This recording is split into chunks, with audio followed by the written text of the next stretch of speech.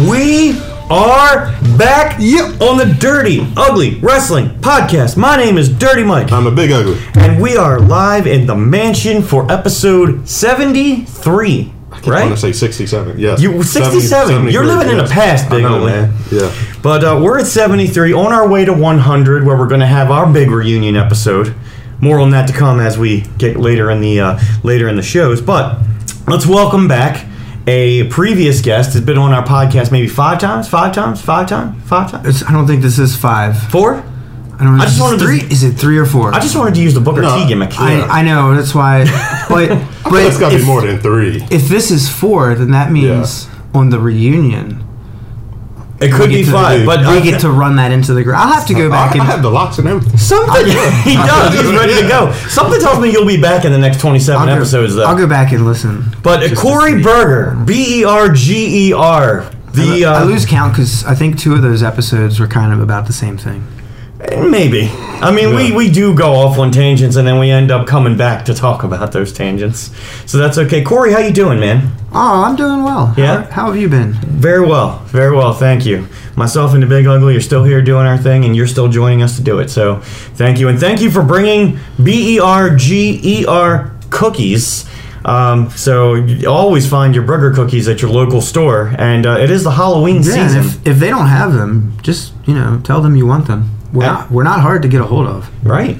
They can contact you, and you're always at Burger Cookies. You can just Google that, right? And you have the website going, and you can always find it. Google works for pretty much everything. Sure. BurgerCookies.com is directly there. So. .com. And you got all different kinds. Like, I was looking at the site instead. We got these big boxes of burger different cookies. flavors? No, I mean like the sizes. They got the little packs, the little small burger cookies that you can put in a Halloween bucket. Oh, nice. And the holidays are coming up. We also do 2-pound tins. 2-pound tins of burger cookies. Yeah, well, you got that pack right there is 15 ounces. These are some heavy cookies. This is a heavy cookie because 2 pounds of this chocolate is the good stuff. It is. So, man, I'll tell you what, that's great. And we have a new guest joining us, Big Ugly.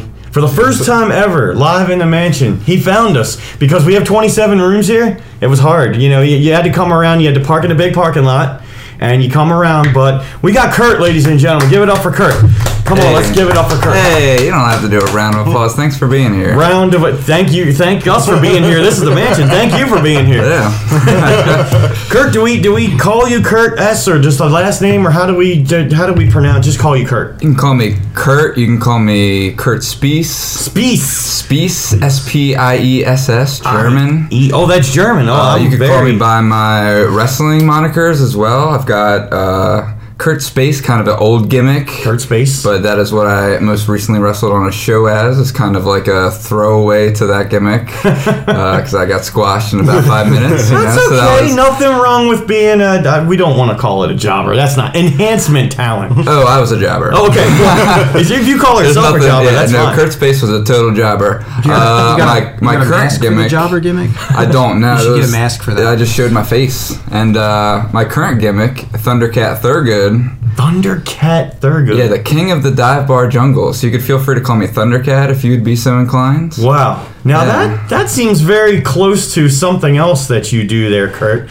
And you got a lot of talents, and we're going to get into that. We're going to talk a lot about you. So you're in the independent wrestling scene. We're talking about that.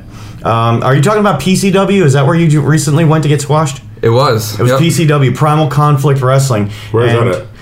West Virginia. Yep. Yeah, this was over at Club Aura in West Virginia. Okay. Was that on their live TV?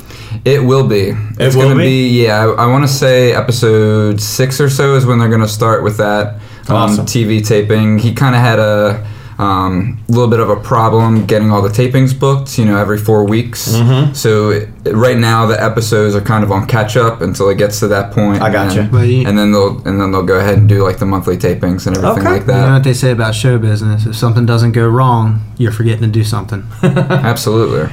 Right. It couldn't go perfect the first time, but that's okay. And we got a shout out to Brian S. Gamble behind the storm, and also to hashtag Pat Anthony.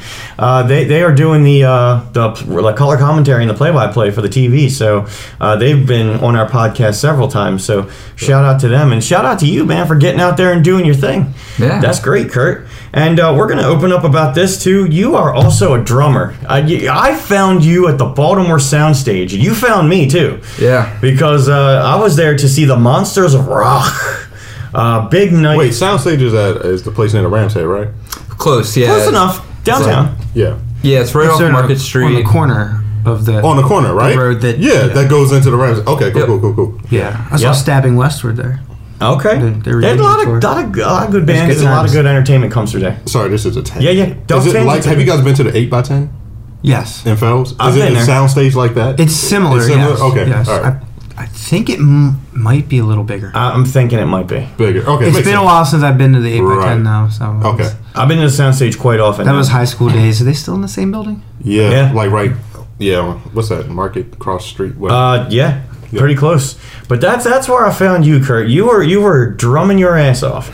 You were up there. You came out with the Pearl Jam tribute band entitled "Go." Yeah. And I looked at Jam and Jason, who shout out to Jam and Jason, who's also a big guest of this podcast. I was like, I couldn't see very well because I was sitting on the side and I had the lights in me, and I was like, what the heck? How do I know that guy? What is it? And when I finally got a good shot of who you were, and you were just like going to town, like all heated up on those drums, I was like, that's Kurt. That's Kurt from MCW. I know Kurt. What the hell? And you came out and you shook my hand, and I was like, and I couldn't hear you very well, but I was like, man, you leave a double life. So, or maybe even a triple life. I don't know. This is just one of them.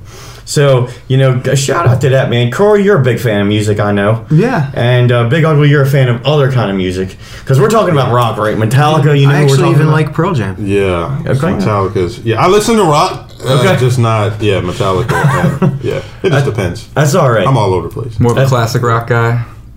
I mean, kind of. I guess like alternative, like 21 Pilots. Stuff. Yeah, okay. Yeah. Like newer Yeah. wave alternative. Okay. Cool. Yeah. But I just saw them in concert, so that was good. There you go. So you're a fan of live music, and this is what I saw: live music. And Kurt, you were going to town, man. Before we go anywhere else, I just want to know, how did you get into being a drummer? Then we'll talk about how you got into wrestling. Go ahead. I want to hear this. Yeah, so growing up, I kind of slowly got into music, but one of the first bands that I really got into at a real young age, when I was like 4 or 5, was the Beatles. And my favorite Beatle was Ringo, which is rarely people's favorite Beatle members. Right. So he's the drummer, right? He's the drummer. Oh, yeah. So something about the rings, and he always had the best mustache when they were going for that look. Something about it. So as a real young Kurt, I had one of those plastic drum sets and everything like that. And then in middle school, I joined the band and got into snare drum, and eventually I was like, I want to learn a full kit. And that was about the same time where I was starting to really like look into rock bands and stuff like that. Like this was about 2002 or so. So we're just coming out of the grunge era and into the kind of alt rock. I guess to difference it from new alt rock, it was kind of like the cock rock era. That's, and we could say that on the Dirty Ugly Wrestling podcast. well, it's the dirty ugly wrestling. It's not the neat and clean wrestling podcast. No, not at all. No. I figured, and especially being such a big wrestling fan too, that kind of cock rock and wrestling really go together like spaghetti and meatballs. I feel like. Oh, now I'm hungry. BERGER cookies. That's what we're here for. But go ahead. I'm totally lost. Quite a lot of Saliva specific type or of rock. Nickelback. I don't. So wait, Nickelback is cock rock? Absolutely. Is that what's going on? Okay, because Saliva, I don't feel like Saliva and Nickelback at all sound the same, so I wasn't sure. Oh, there was some Saliva and Nickelback collabs going on. Were there? Yeah, they had the theme song for Spider-Man 2, like it's called Hero, and I know that one. I didn't follow either band, so yeah, there was a lot of wrestling compilations Or to the Saliva Spider-Man and movies. Nickelback and Creed and all that kind of stuff. So that's, I think it's something to do with the vocals. Really, it's like that over-the-top raspy Sure. kind of. Right. It sounds like it could be Creed- part of pro wrestling because that's all over the top. It's got to be. Wasn't that like Christian rock? wasn't Or- Creed, absolutely. But wasn't Creed just a poor man's Pearl Jam anyway?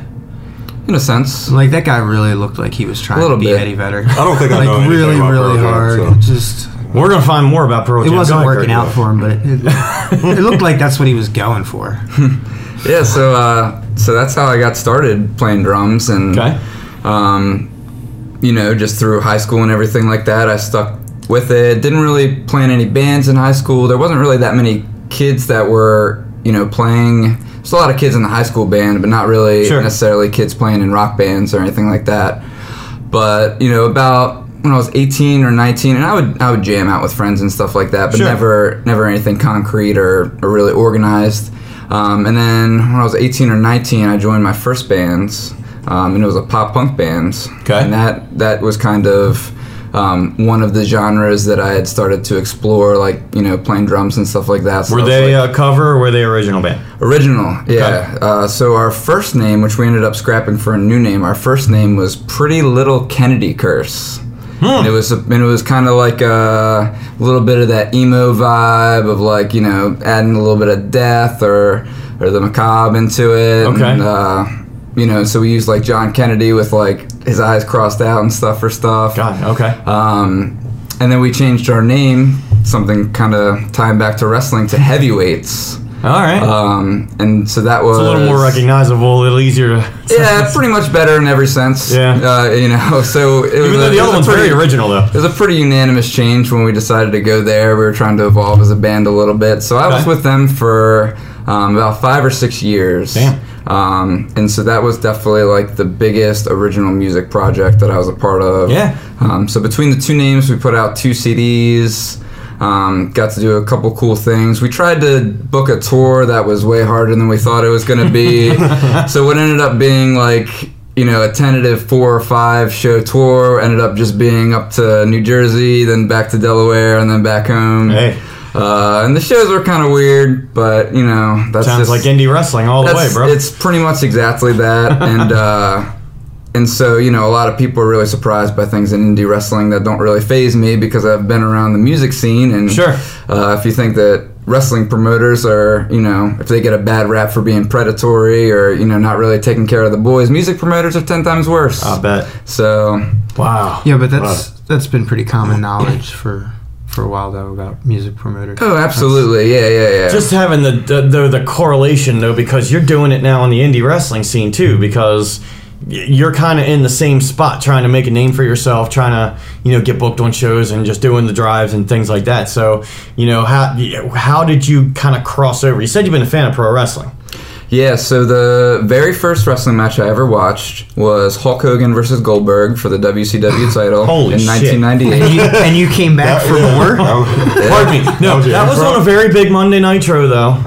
And it was in the Georgia Dome, 40,000 people, and that was a highly rated show. Even though that should have been a pay-per-view, but that's a whole nother podcast. Go ahead. Yeah, but I remember seeing Hulk Hogan on the TV guide and thinking like, wow, this guy's cool. He's got like long blonde hair like me, and like he seems like that was going to be my horse in the race. But after watching it, and just seeing how he acted and everything like that, the fans' reactions and everything like that, I instantly got turned into a Goldberg fan, and.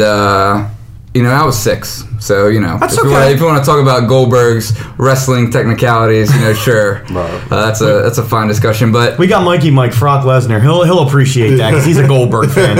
And I just saw that Santos. He thought Batista and Triple H would be the best on the card. He really did. He was so wrong, and we knew he was going to be wrong.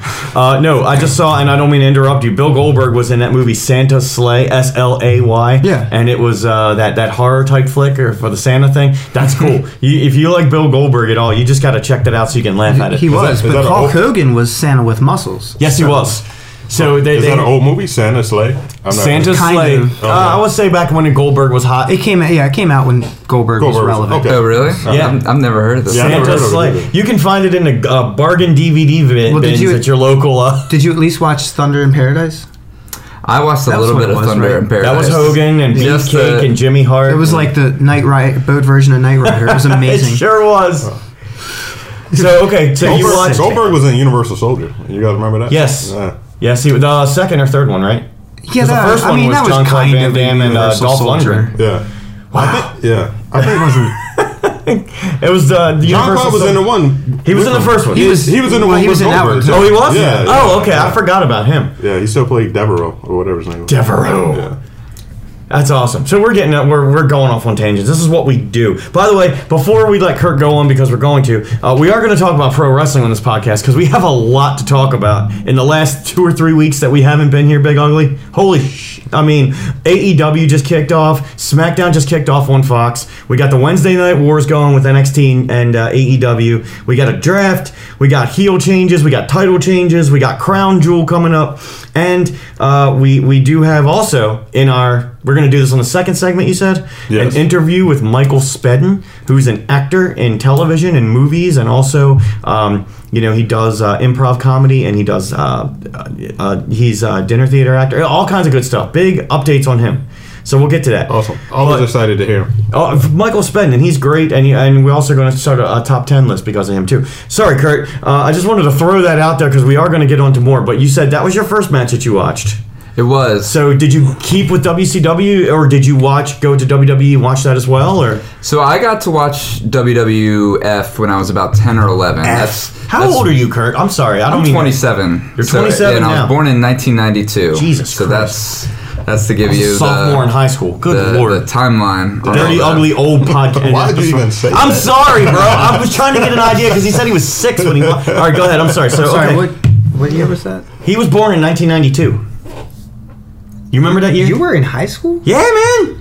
I was a sophomore in high school. No, wait. Were you a sophomore in high school when he was born, or when he was? When he was born. If he was born in 1992, I was a sophomore in high school in 1992. Wow. Oh, wow. So, thank you. I just put myself out there and blew myself up. Yeah, sorry, go ahead. A little bit. Whatever, man. We're still dirty and ugly, but go on. So I watched WCW from 98 up until at that match forward up until about the beginning of 1999.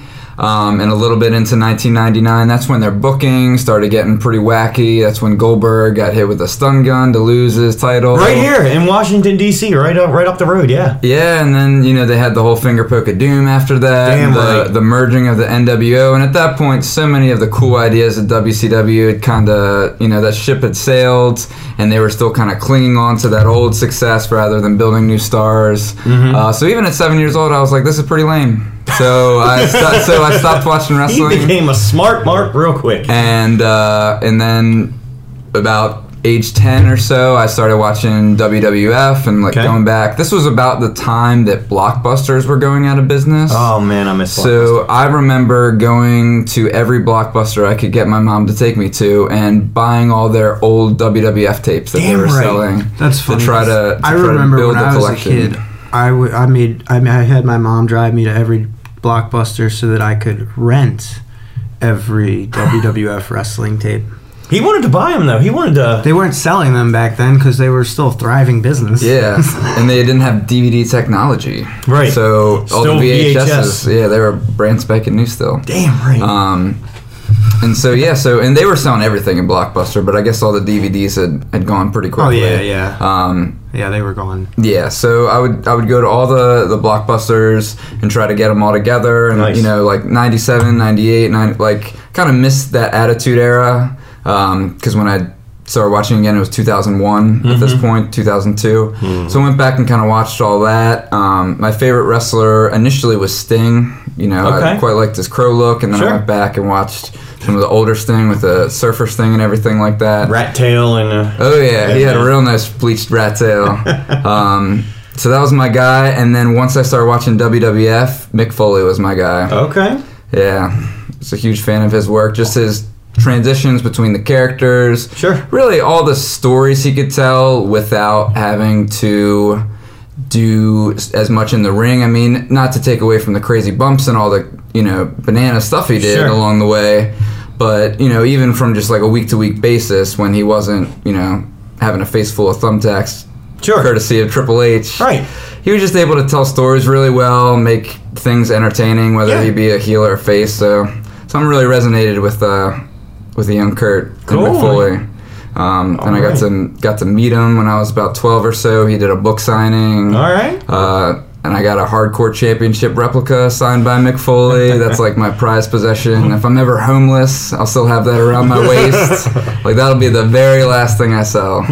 You're in the right place. I have a few replicas around here, as you can see, and that's one I gotta find. I don't know if I have that one. The hardcore. The hardcore. That's just You're the right, old W. You don't have the hardcore. No, I don't think I do, unless it's a smaller one. That's the WWF Championship. Yeah, we could just smash that one. Yeah, I could just smash one of those, and that would be it. You need That's the what it looks like. 24/7 now too. Yes, I do. That's on my list.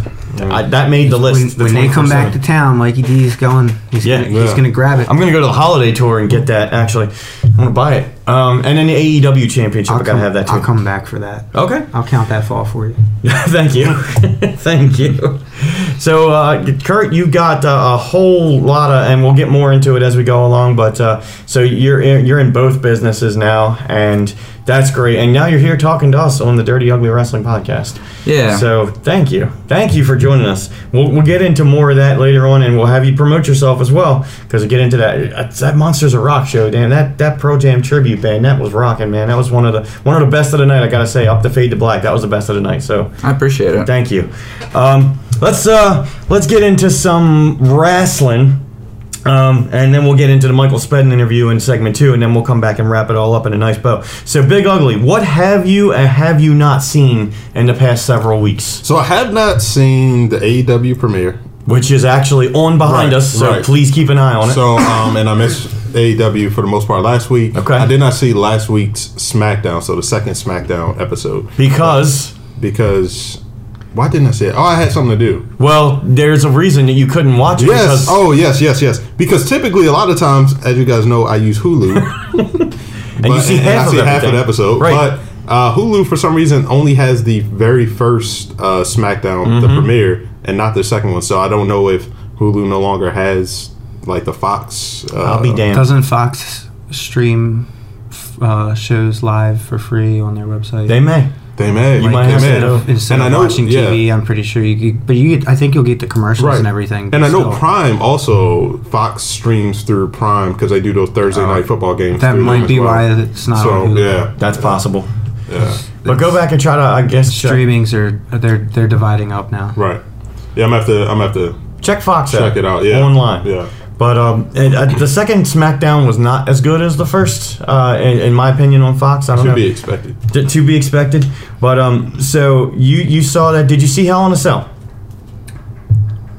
No. Okay. I thought I did. You know what? I started watching it. I never finished it. You Yeah. don't. Well, I mean, I spoiled it for myself. I know everything that happened. Okay. but, yeah. Kurt, did you see Hell in a Cell? I watched a couple matches from Hell in a Cell. Okay. I watched both of the Hell in a Cell matches. Both cell matches. Okay. Yeah. And one was definitely better than the other. 100%. We'll get into that. Yeah, the ladies killed it. Yeah, they sure did. I thought that was great. And then, I have been a pretty big fan of The Fiend and everything. they're Love doing The with that. Fiend. No. Yes. So I had to catch what they were going to do with him for his second match. And That wish I was hadn't. only the Fiend's second match, wasn't it? It was, yeah. He's been a part of a lot of segments, but they've been protecting him, which is kind of strange given the fallout of that match. But I guess it's still kind of, I guess it keeps the championship on Seth, which is what they wanted to do. But I think they kind of went a little crazy with it. I think they had something pretty special, and maybe they were worried about not striking while the iron was hot, so they wanted to just kind of put him in the main event right away. And unfortunately, the writers botched another one. Man. Corey, did you see? I didn't. Okay. I'm so lost. Did you hear about it? I'm actually Googling The Fiend to see who Go it ahead. is. You've never Bray seen Wyatt? The Fiend. Oh, you haven't even seen a Fiend. Oh my I God. don't. You know who Bray Wyatt is, though. Oh, it's Bray Wyatt. Wow. It's Bray Wyatt, yeah, and it's a repackaging, just a real quick to get you caught up. So he's basically a kids TV show host, Yeah. kind of in the same vein as like Pee Wee Herman. Mr. Yeah. Rogers. Mr. Rogers, Pee Wee That's Herman. Bray Wyatt. Oh, Like he's- I saw somebody shared one of those on Facebook, and Yes.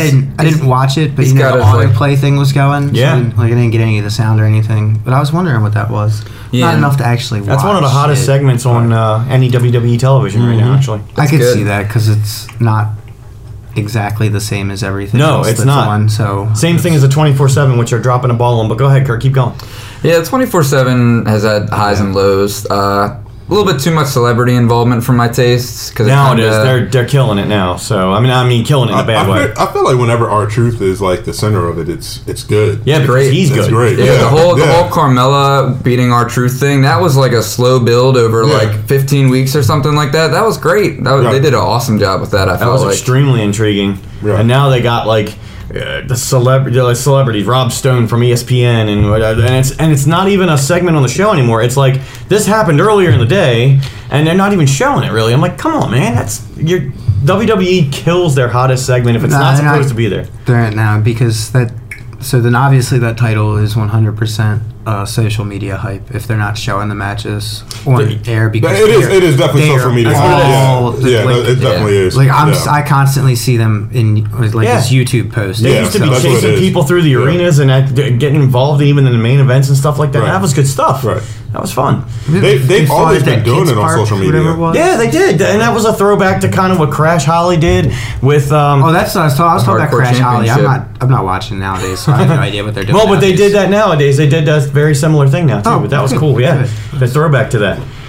But yeah, so back to the and we'll talk about more. There's so much more. But Hell in a Cell. Let's talk about that last one. So it was the Fiend, right? And it was Seth Rollins. That was the main event. Built up. We talked about the red cell last year. I don't like the red cell. I don't ever I'm see not feeling a it. chain link fence that's red. It doesn't make sense to me. Yeah. And they even kept this whole. It becomes too gimmicky. Like, just keep it a regular. Yeah. Yeah. It's too gimmicky. And even in the last match, I understand this, Kurt, because the character of the Fiend, the red lights were down, so the lights were basically out the whole match. It was in the dark. Yeah. It was in the red. So the main glow event light. was a dark match. Yeah, pretty much, yeah. Sure was. Okay, so we talked about protection here, and we're gonna get into this because Corey, you're been in around the business too. Bray Wyatt, the Fiend, got hit with, I want to say 10 or 11 Seth Rollins stomps. Oh my god. Yeah, they just kept him going. He just kept why? getting up. I mean, it was slower and slower, but it wasn't like Seth Rollins was hitting one cover, hit one cover. No. It was just rapid fire. Right, he was hitting like 4 or 5 in a row, and then going for the cover. And every time he would go for the cover, Bray Wyatt would kick out quicker, like that kicking out at one. What was that? The Fighting Fury thing or whatever the hell that is. It's ridiculous. And then he got hit with like a chair and a sledgehammer and a toolbox. And what actually happened? Did the referee stop the match? So here was what I believe to be the official ruling it was ruled a no contest. This is a Hell in a Cell match, remember? This is a Hell in a Cell match. So they didn't say that it was a disqualification. They didn't say Bray Wyatt won by disqualification. They said it was ruled a no contest. Basically that things had got it so escalated that the ref, rang the bell. Which I think is a reasonable thing if they had outdid previous Hell in a Cell matches. Mm-hmm. However, they did not. They did not have some kind of crazy bump. If somebody took a crazy bump off the top and they kind of gimmicked something to where they like fell through the floor or anything, that's fine. But to compare a sledgehammer shot to the top of a toolbox on stack of chairs that are on top of you, to Mick Foley getting thrown off the top, Mick Foley getting thrown through it, all the table bumps off the sides. I mean, even, the Seth Rollins, Dean Ambrose tandem table spot, where they both fell off, and then I think Seth Rollins did it again with somebody.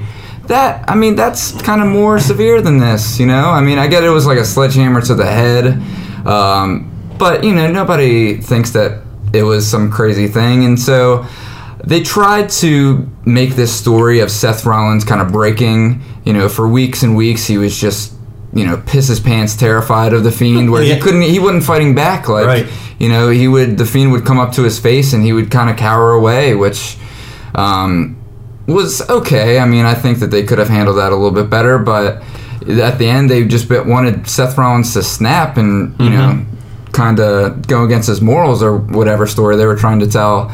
But it just didn't really resonate. I mean, I think they tried to get a little too complicated with things. They had something really good, and I think that they kind of have the next Undertaker-esque. I mean, I never like to say the next something.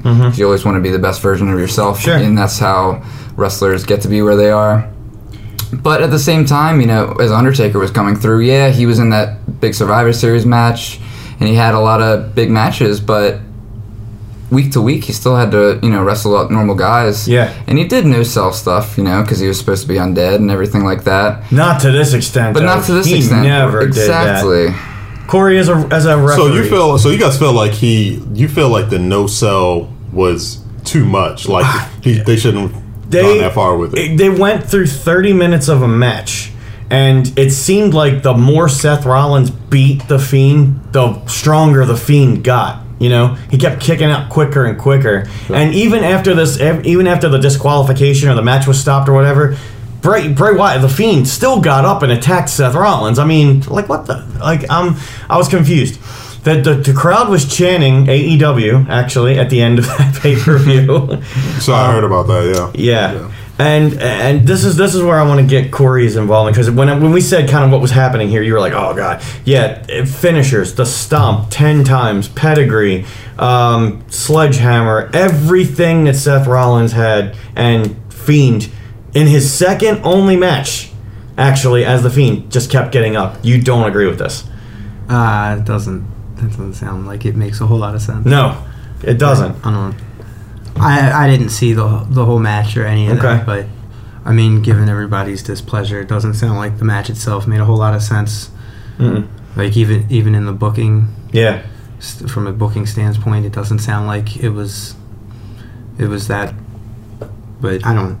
I mean, I'm not really following, because none of it seems to make a whole lot of sense anymore. It's like it's less of a show about a fight and more like a cartoon version of a fight. Like, I feel more like I'm watching a live action Dragon Ball Z than a soap opera version of a wrestling match. Okay, like it used to be. Yeah. So I feel you. Do you mean like all of WWE or all of wrestling in general? I feel like it's like AEW's. I feel like is in there too, but not for the same reason. Like they're not doing ridiculous hokey stories. Yeah, not yet. Like apparently Steve from Blue's Clues being impervious to pain, but they are still like they're doing the old like ECW like stunt bump stuff, and it's like that's great, but you know you're not really gonna continue fighting after you're getting thrown off of a building. Like that's the end of the fight. Like, I don't care how much you think you have left in you, that's the end of the fight. That's not the beginning of the fight. Like, Big Show did that to Hulk Hogan in WCW. He threw him off the building. I remember. After that monster truck. You remember that, the monster truck? That was great. I didn't watch wrestling at the time. That was close to when you were watching it, though. Yeah, but I've gone back and watched it. I watched all that because it was. And Hulk Hogan came back later in the night and fought. Oh, but before, so it's always been there. It's just, it seems like there's so much more of it now. Don't forget, before he got thrown off the building, they had a monster truck fight. Right. Monster truck sumo fight on the roof. Beautiful. This was great stuff. I think I was actually first match, right? Yeah. I think I was actually the most excited about the monster truck thing until it started happening. Yeah. It's like, wait. Oh man. All right, Big Ugly. So go ahead. We were talking about we're talking about match. We're talking about storylines. We're talking about Hell in a Cell. So you didn't see it, all of it. Yeah. But let's hear what you gotta say. I actually like the idea of like what happened with like him continuing to like get up from the curb stomps.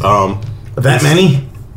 Yeah, so it was 9 or 10. It was, but it seems very like, I don't know, like Michael Myers-ish. Like it's like almost like cinema, like similar. Going for it. Like, you know what I'm saying? Like that absolutely. Kind of. Yeah, and I think, and you haven't seen the match, right? No. You just heard. So I think that there was a way to do that without it. So all right, he took 10 curb stomps, no problem.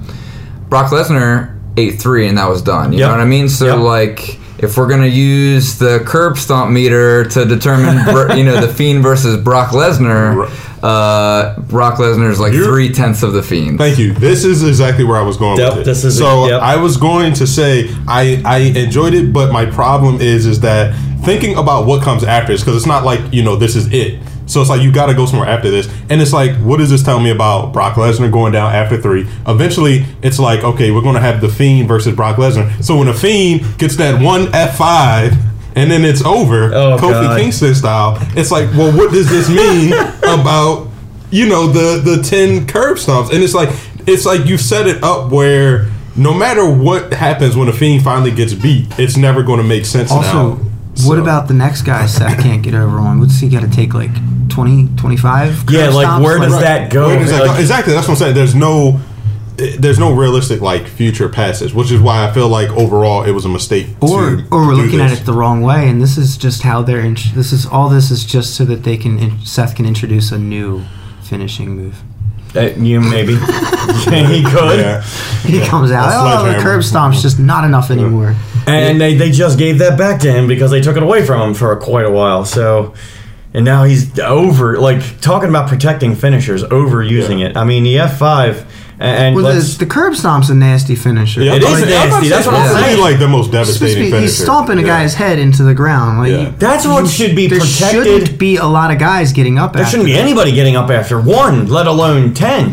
I don't know, some Samoan guys. Care about Samoan, Yeah. I think they should have stopped at 3 curb stomps. And then went into like whatever else. To the extracurricular. Go to the sledgehammer. Go to everything else. I feel you. Yeah. Yeah, or just have them run the gauntlet of weapons on them or something. Sure, right. Like a couple kendo stick shots, couple chair shots.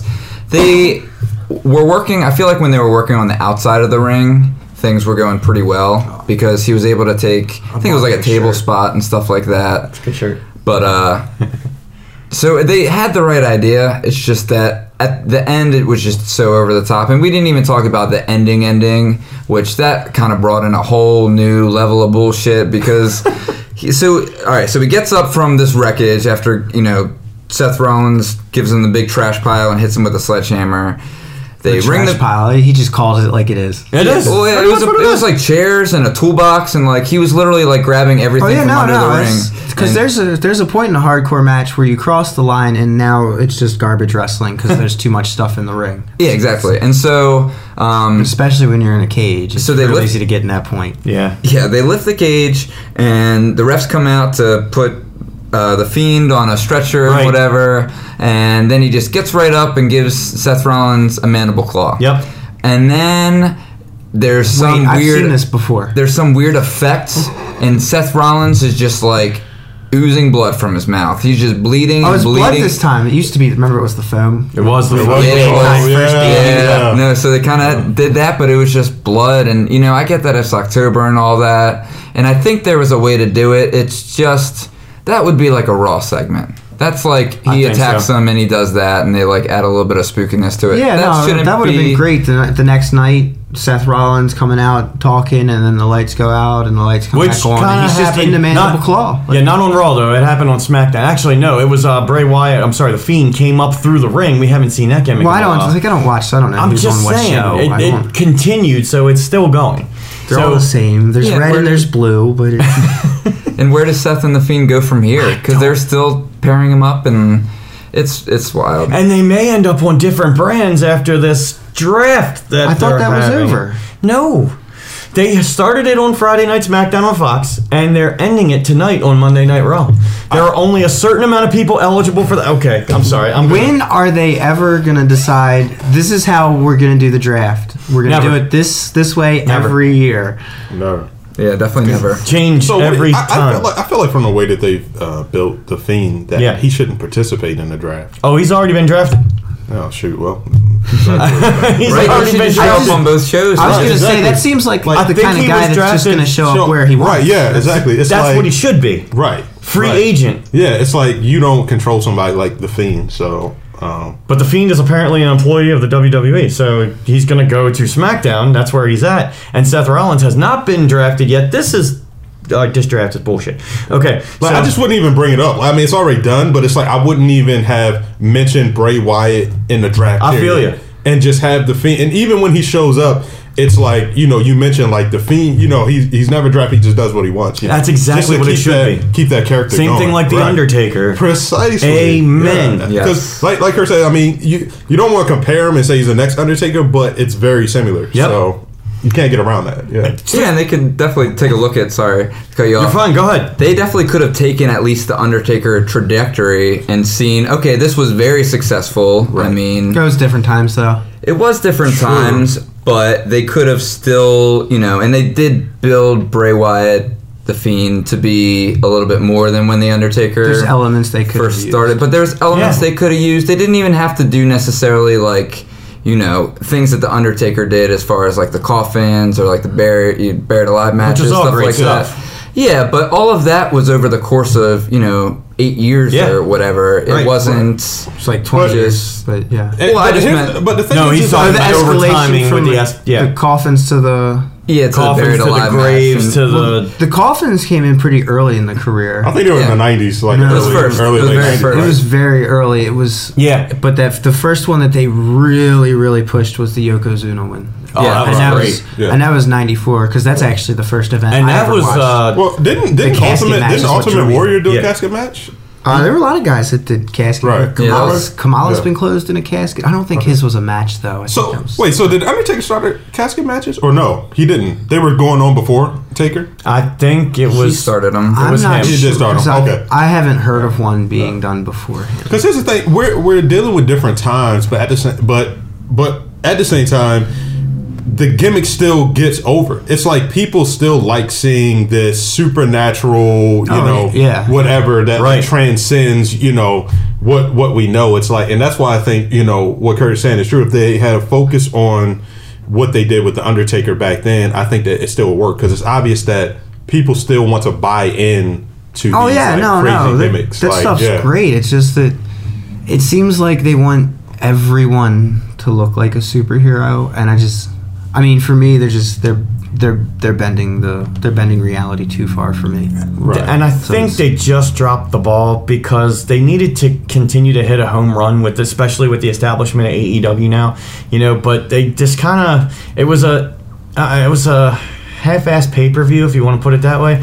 You could have done a lot more with it, and they just dropped the ball. Although they did set the bar really high, like Kurt said earlier. The first match with Sasha and Becky, opened the match? They opened the show with that. Oh my god. Yeah. But it was incredible. That match was great. It was. That's been a new thing with WWE, where they start with a title match and end with a title match. Yep. And I actually kind of like that, as opposed to, because if you have I get it. It's just the first one always seems to be... If you take it all and just do semi-main and main, everybody's already blown up by the time you get to the end of the show, and it's not real. You know what I'm saying? It's a strange, but they are kind of bookending the show, their pay-per-views at least like that. Oh, yeah. But it just, when you set the bar so high, especially in a cell match, the last match can't match up physically, so they had to go way off the rails with this whole cartoonish... I don't know how many people would have stuck around after the closing match, regardless of what position it was on the card. True. I mean, I'm not, because there was a lot of disappointment there. Yeah. So. And those tickets are expensive, though. That's a lot of money to get up and walk away. It's true. A little still more expensive than AEW, which you and I got a chance to go see their first live TV, which was pretty damn good, I got to say. They did pack a lot into those 2 hours, and we'll talk about that too. I forgot how boring it was to go to live TV events. They just sit there during a commercial break, and it's like... They actually didn't do too bad. They tried to fill the commercials with stuff. It wasn't they did. The guy he did a pretty good job of getting on the mic and who threw the tweener in here? Up, but just not throwing on a wrestle. And then there it is. But did you see AEW, Kurt? I was there. Oh, you were there too? Yeah. All right. And did you haven't seen any of this yet, Big Ugly? No. Just what he's caught, but he hasn't been watching a whole lot of that because he does the production. That's right, because you work.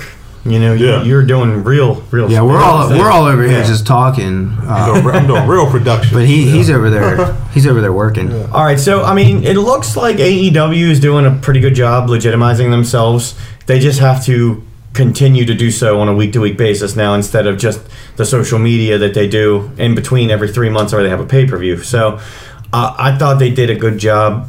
Did anybody else feel like it was just a huge throwback to Nitro? Hell yeah. Absolutely. 100%. They took what worked for Nitro, and they also took a couple elements of ECW, which we were talking about, the big like the table spots and the glass table, whatever, and they're kind of putting these elements together, and they're showing what works. And so far for 2 weeks, I think they've done a pretty good job. Can they keep the momentum though? I don't know. This is the most interested anyone has ever been in Jack Swagger. Right?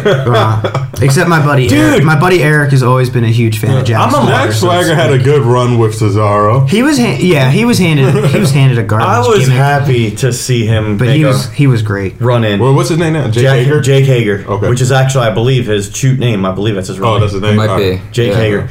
But it was great. He came out on the second week, and Jericho did his little posse, which now we have factions again, which is beautiful. And then they started the "We the People" chant, which was the whole Jack Swagger thing. And he was like, "Shut up! That didn't get over. That didn't work. Creative didn't work. Let's just move on." And the crowd popped. Yeah. It was over for a while though. Or maybe it didn't get over because we were supposed to hate it. We weren't supposed to like it. Right. Yeah, it did get over. We the People got over with Cesaro first. Yeah. And then Jack Swagger. Well, because without Cesaro, it seemed super racist.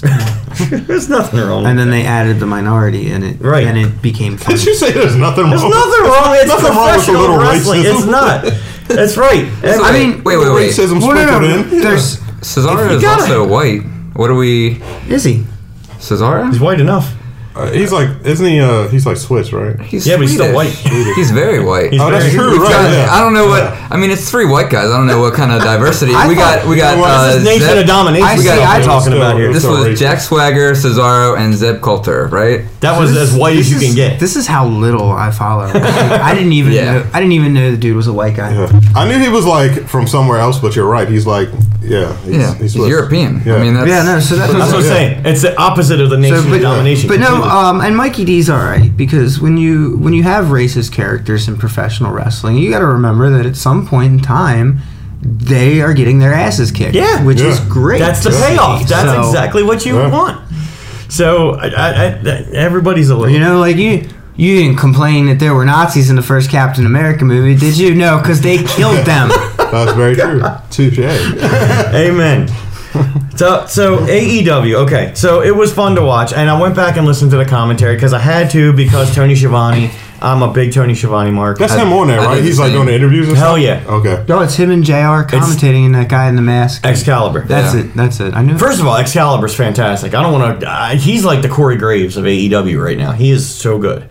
How's JR? Is he losing? Has he lost his steam? I tell you, the first couple shows AEW to JR did, he just seemed very out of it, very disinterested. Yeah, he seemed like he was phoning in the last paper. Yeah, really.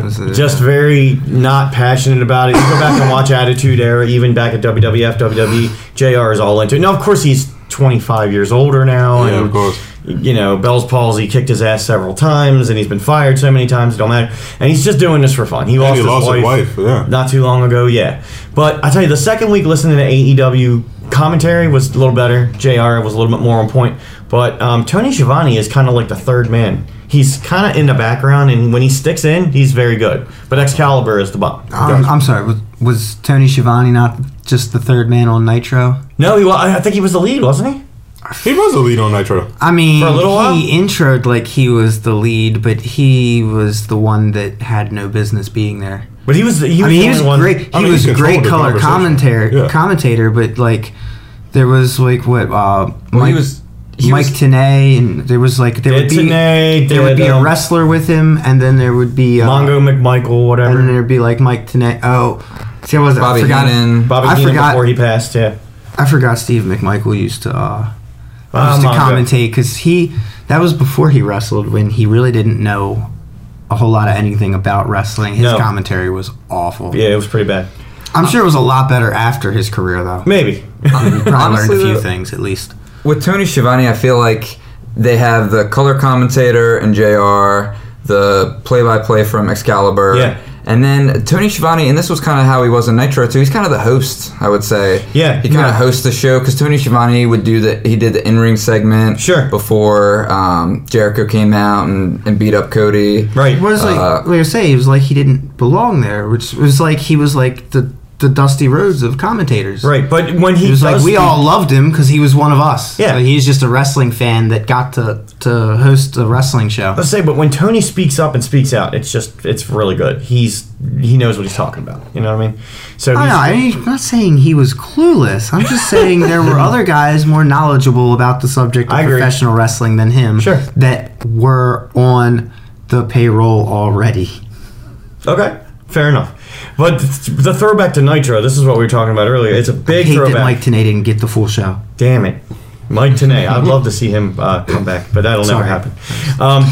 Nitro, the ECW, it's great. And then watching AEW, it's very colorful. It's, they do have pyro. They do have quick segments.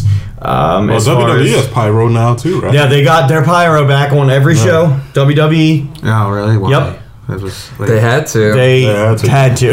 really? Vince McMahon said, "Oh, they got pyro!" And then he called up 4 pyro guys to make sure that they would try to blow AEW out of the water with the pyro. And I mean, they're going to Fox. They got to pull out all the stops. You can't cut corners. Why? Like, really? I don't know that it's necessary, but whatever. I like pyro. I like pyro. When you have Brock Lesnar hit his little entrance and it's like there's no pyro, it just seems so. It's a lot better with pyro. Yeah, exactly. Exactly. You feel it. So what you're saying is that the pyro allows the guys to be more lazy with their entrance. Maybe. So they can rely on it to add the hype instead of... That's all right. I'll take it. Yeah. I like pyro. I've always looked forward to it at WrestleMania or whenever. Right, exactly. Roman Reigns hits the ground and it goes off. It's like, all right, I have sensitive ears, so it was always the worst part about going to the shows. Fair enough. Fair enough. That's so. And then what drives me crazy is I'll go see concerts, but you don't hear their pyro. I was like, why do I hear the wrestling pyro, but not the pyro? And I'm not talking. And I know music's really loud, but the pyro to introduce the bands, before the music kicks in, it's I don't hear any of that. But I always heard the wrestling pyro. You ever get pyro with playing the drums there, Kurt? I have not. No? I have not played a flaming drum kit or anything fun like that. Unfortunately, it's coming. Yeah, that's on your list to do things. Just an FYI, you need to contact a fire marshal anytime you want to anytime you even want to light a match in a room full of people. So just keep that in mind. Yeah, I think that the logistics of the situation will probably be handled if it ever gets to that point. Or I will be way past the point of giving a fuck. And that's because you think, I could just hang some sparklers on my drum set, and now you still need to call the fire marshal for that garbage. So very strict with the pyro. The fire marshals are. So let's move one more thing, and then we'll hook up the Michael Spedden interview after, and then we'll come back and we'll wrap all this nice stuff up. And we did shout out to CM Funk, and we did shout out to Jam and Jason. By the way, CM Funk had some things to say. I want to talk about. Doesn't he always? He always does. I want to talk about Friday Night SmackDown, but what up, Funk? What up, Funk? So here we go. First of all. Why does the Saudi prince always get his way? This is Crown Jewel, which we're going to talk about later. Money. Money. Amen. Right, money. That's why it's called Crown Jewel. Yep. Let's see. Okay. Oil money. Hell in the Cell. WWE pooped the bed. Yeah. Why? Who does Becky lose to if not Sasha? Long drawn out camera shot of Bayley losing reaction. Well, we found out what that was for because she actually turned heel recently, which we're going to talk about. And the Fiend not winning, and the Red Cell, and pretty much everything we've already been talking about. Although she was kind of already a heel. I mean, she was just kind of like a Bo Dallas heel. Yeah. Definitely. She's still playing the face character, but still actually a heel. Right. So, but now and this is great too. She came out with an axe. She chopped the Bailey buddies up. Now she has a short black hair. She's got the gold and black on now. So she actually turned herself heel with her entrance that had no pyro. Corey. I mean, no pyro at all. With the Bailey buddies, but she destroyed them. At the used car sale? The wacky guys? inflatable tube men. Yep, that's right. And then they had a hell of a I like match. those. Those guys were fun. She did not like. She had to get rid of them. But with an axe? Really? Yeah. Is that I'm sorry. Sidetrack. Is that a Hebner reffing this match? That is the Hebner. That's Earl. Damn right. He's gonna die. And he still does the pump fake after 2, which pisses me off. I'm sorry, Corey. Like, as a referee, the pump fake 1, 2, and then he just flattens completely out and jumps off his knees. So I hate that. I can't stand that. All right, do you know what I'm talking about? I mean, I've seen him do it. I didn't know there was a term for it. I call it the pump fake. That's just me. So he just made it up. I made it up. But you were saying it. So he's trying to make it a thing. That's what he's doing. It is a thing. He tried to make it a thing. It is a thing. He thought he was going to slide that in. I'll slide it in whenever I feel like He thought I was going to be like, yeah, oh yeah, no. I hate the pump fake too. Yeah, that's such garbage. All right, whatever I call it. I don't have the knees. I don't have the knees to have been doing that, so I don't. I don't either. Never even considered it. No, I don't either. So I don't know how Earl at 70 whatever he is years old. Well, actually, since I started doing the parkour, I probably could. That's crazy. If I pop up a wall like that. Anyway, so Bayley turned heel, and she had a good match with Charlotte, who is now the 10-time SmackDown or just 10-time Women's Champion. Too much, and CM Funk will say it. Too much Charlotte. I get that they want her to break her dad's record, but like, can't they at least act like they have time to do it? I mean, Flair did that over a period of 25 or 30 years. Charlotte's going to do it in her first 10 years in the business. Exactly. Good Lord. What do you think of Charlotte there, Kurt? I think she's pretty great. I kind of agree that she's in the title picture a little bit too much. Mm-hmm. I'm not really... I mean, the amount of times she's won the title, I think, is not really too big of a deal. The one thing I dislike that they do with Charlotte is that when she does come back, if there's ever a break or she switched brands or anything like that, she always just kind of waltzes up to the ring and just takes the title opportunity. She never has to really earn anything, which as a heel, it works pretty well because she's currently face. Right. It doesn't really work as well. I feel like it doesn't really get the people behind her. It puts all the onus on the heel to be hated for people to like Charlotte. Yeah. But I mean, her ring work is great. I think that she's absolutely a top tier talent. And I think that keeping her up by the main event scene is great, and is a great tool to get other people into there. It's just, I think it could be utilized a little bit better. Big Ugly overusing Charlotte? Definitely. I think I've said it before that I pretty much feel the exact same way. I think that they could take her out of the title picture, give some of the other girls a chance to step up. But I think we're just going to continue seeing this for years to come. So and I think she's the John Cena of the women's division. Yeah. And I think with this new branding with Fox too, and they had to kind of use their top tier talent, because I mean, if the people have never watched pro wrestling or haven't watched SmackDown, you need those people at the helm. Even if you take those people off the helm the next week, that's kind of what happens. But maybe she should just start wrestling more like her dad did. You mean 45-minute drawn out Broadways? Well, what do you mean? I mean, for the most part, just getting the crap kicked out of her for the entire match, and then. Oh yeah, so and then hooking the tights to sneak a pin out. That would be awesome. Like, I love that heel stuff. I mean, that's like Flair did that all the time. He sure did, and he bled everything. His finisher was the Arn Anderson Spinebuster. Arn Anderson did a Spinebuster on that last AEW. Was it AEW? I think the last pay-per-view. Yeah, he did. Oh. He did. That's right. Oh my God. He still did it pretty well. He could barely move half of his body, but he came out and he did a run in and he did a Spinebuster. Yeah. Damn it. Unbelievable. By the way, Full Gear AEW pay-per-view coming to Baltimore. The Royal Farms Chicken Box, as well as all those days surrounding that, StarCast at the convention center. So StarCast 4, check it out. Everybody's going to be there, including RoboCop. So get your tickets now. See about getting a table. Exciting stuff. Sell some cookies. We did. We talked about. Actually, Big Ugly. I got information back from their vendor. It does cost a little bit of money to be a vendor at the StarCast. Okay. So we might have to talk about that offline because we might have to get a loan. But damn it, you're like, get a loan. No, we didn't get a loan. Damn it. So Friday Night SmackDown on Fox. This is the last thing we'll talk about before the break. Big first show. Rock came out, put Becky and Corbin over in the same segment. Lots of legends, lots of good matches. Shane McMahon and Kevin Owens did a real. Still? That's over now. They did a ladder match to pay it off. I hated that whole story. You did? Yeah. Did you see that? You saw the match though. Yeah, sure. The ladder match was. Didn't matter. They messed it up. All right. So you didn't like the story going into it. I mean, I love the story going into it, but then I just felt like there's a lot of dumb. Yeah, that whole like $100,000 fine, and then you had like Kevin like begging for his job. I didn't like that part of it. So to me, it's like that ruined it. So it's like by the time they got to the ladder match, I was already like.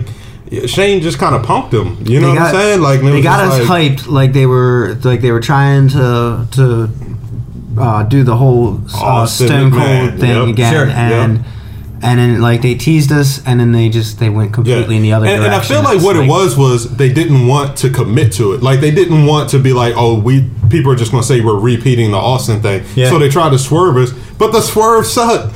Just stick with what worked. The swerve is awful. I think it was just drawing it out to get to this match for the SmackDown, the debut. That's all I think it was. And they screwed it up by doing that. But the match was okay. I didn't mind the match. And now Shane McMahon is off TV for a while. So maybe they'll actually do something with Kevin Owens. We'll see. Probably not, but... Yeah, I hope. We got fingers crossed. You know who might do something with Kevin Owens? AEW. AEW might. You know, speaking of that, they should have, instead of all the fine nonsense they tried with that storyline, they should have just had Kevin Owens be like, sure, you're going to fire me. I've heard there's a lot of new competition in the wrestling world. There's a brand new show coming on. You know what I mean? And then he could show up on NXT. Or hey, that's what, what's his name did? Finn Balor went down to NXT. I'll say down, but it went over to NXT. But see, it's still a down. It is. I mean, they're trying to make it seem like it's like an extension, but no, it's still like a step backwards. It's not the main card. I mean, and that's the reason that they can get away with the Raw and SmackDown splits being both looked at as main cards, is because for the longest time it was one card on all their shows. You're right. That's 100% correct. NXT was never part of that. Right. Yeah. So, and we'll talk about NXT. And they're using NXT to go up against the new competition. So what does that say? It's like that's saying like Raw and SmackDown are too good to even need to compete with. You know what I'm saying? Right. These little guys. So NXT is still your like. Well, Raw and SmackDown is like it's got so far from professional wrestling now. Well, there's some pretty good action as far as in-ring competition. I'm not on NXT. saying there's not. I'm just saying that there's all NXT, but not Raw and SmackDown. There's still good wrestling. It's just there's less wrestling on their shows than there used to be. Yeah, I hear you. Well, watch NXT though. That's full of granted in-ring. Each show's like 3 hours now, so that's a lot to fill up every week. Daniel Bryan described the WWE in his book as a parody of wrestling. It's like that's what it's become. You know, like, and this was as he was still signed and everything. I mean, it's kind of true. I mean, there's definitely a lot of enjoyable stuff going on, but as far as the overall WWE universe, not talking about the fans, I'm talking about the universe inside of WWE and the kayfabe inside of WWE. Everybody calls the fans the universe except WWE. Right. I just wanted to make that distinction. You know, that is overall, I would say, somewhat of a parody of wrestling at this point. Yeah. Oh yeah, it really is. So you get the NXT parodying the Indies, and then the Raw and SmackDown parodying what they used to be the main event. Yeah, exactly. No, I think that's he nailed it. Daniel Bryan did. It does give us a lot to talk about on 73 podcasts, Big Ugly. It gives us an opportunity to talk to a lot of different people. So, I mean, there's a lot out there to watch. I mean, there's pretty much wrestling on every night of the week, and if you have streaming services, it can be on every night of the week. There's a couple of other ones we haven't even got to yet, which we will. Let's talk about Friday Night SmackDown as a grade. Let's just throw this out there. You saw the first one. What did you think of the first one? Graded A, B, C, D. I thought it was a B+. Okay. I just don't want to give it an A.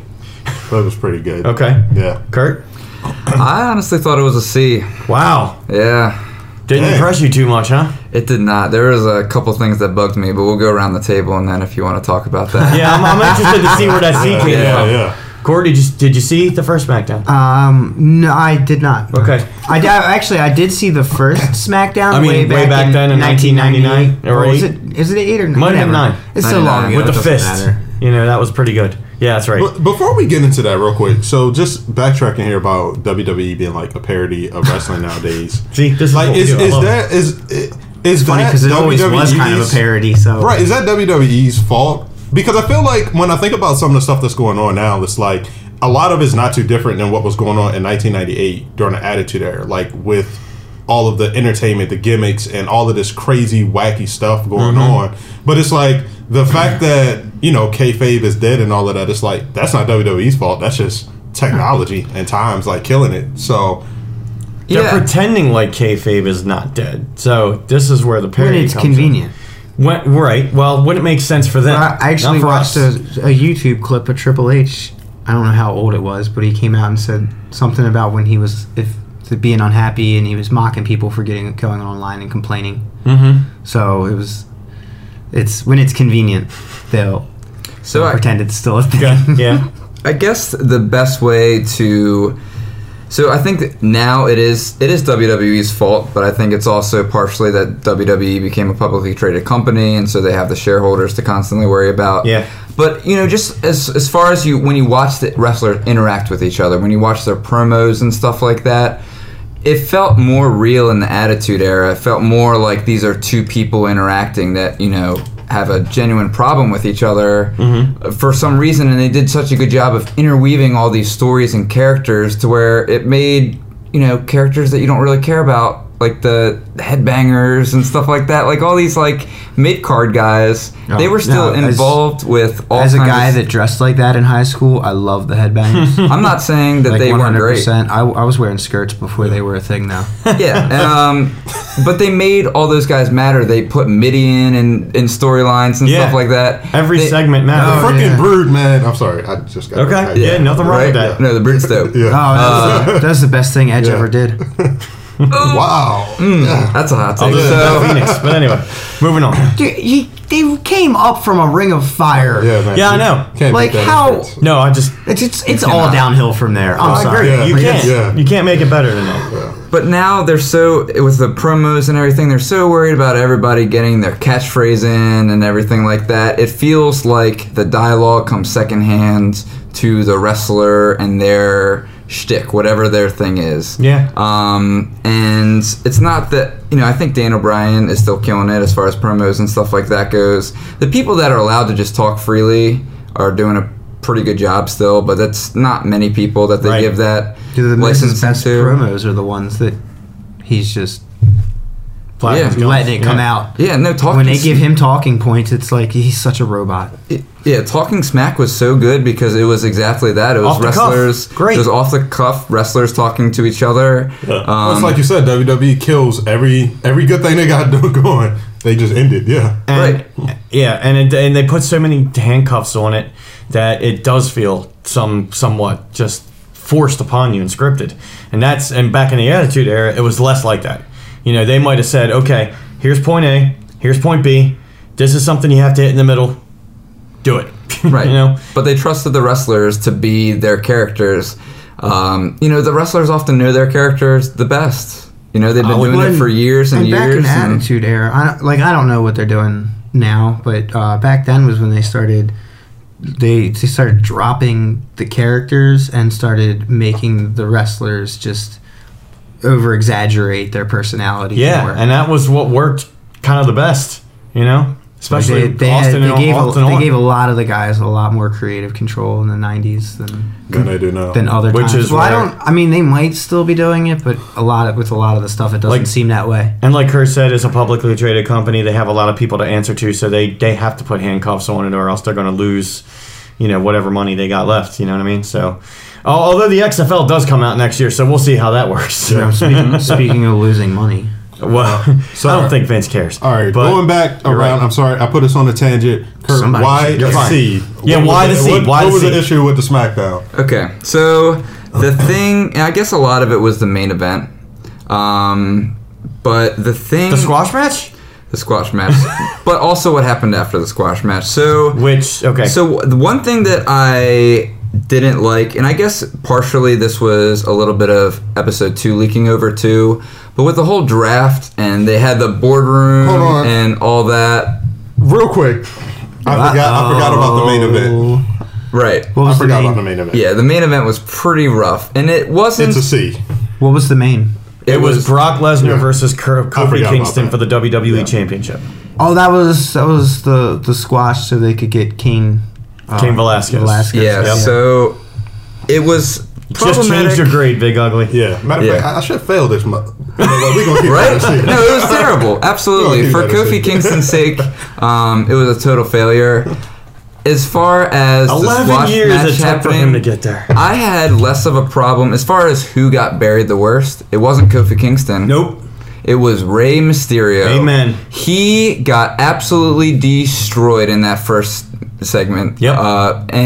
He didn't do anything. He didn't take a single move. He came out there like with his sling on, with Cain Velasquez, like, this guy just beat up me and my son. Help us out. Like, it was so rough. And I'm not going to go to the hospital with my son. I'm going to walk out with Cain Velasquez. And anyway, I go thought ahead. that was Eddie Guerrero's son. No, never mind. Sorry. Hey, remember they had Dominic on a pole match? No, it was his adoption papers or something. yeah, I remember that. absolutely. Go ahead. So yeah, okay. I'm getting one to go ahead, Kurt. Yeah, so they always been squashed garbage floating. They squashed Kofi, but people that have kind of analyzed it and said that, you know, Fox is trying to go a little bit more sports with it, try to add up, you know, play up that a little bit.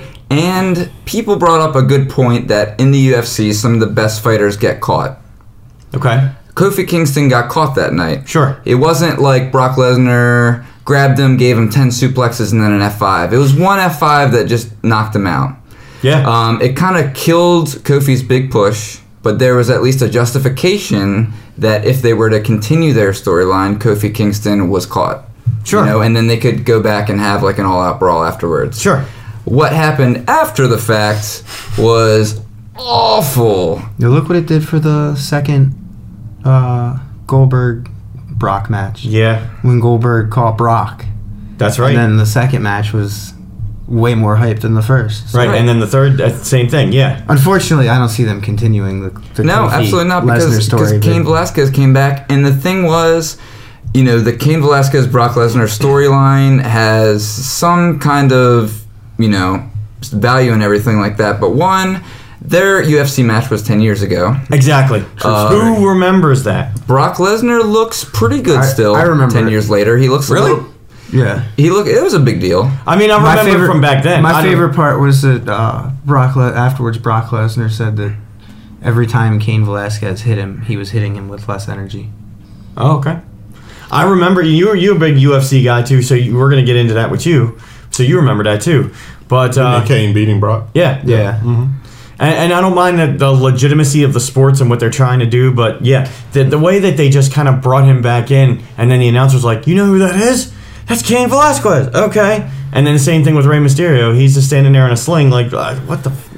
And for weeks they were building up this big storyline with Rey. Not a big storyline, because obviously it fizzled. Yeah. But they were building up a storyline with Rey that he'd been losing some matches. Sure. And he was kind of like, you know what, I think it's probably time to hang up the boots. Yeah. And his son begged him not to. And so he was like, okay, you know what, I'm going to go on this run, one last run. And he started winning matches again, and they kind of started building up Rey Mysterio to potentially take another shot at the title, or at least another little blip on the end of his career. Yeah. And instead, Brock Lesnar just beat him and his son up, and then he went and called Big Daddy Cain Velasquez to go solve his problems, and Cain Velasquez looked terrible. Yeah. But that's how he always looks, though. But no, yeah, he's never had a body. He was never. I'm not saying. He was proportionate. You stand him up to Brock Lesnar, it looks... He's always been just that CM Punk skinny fat.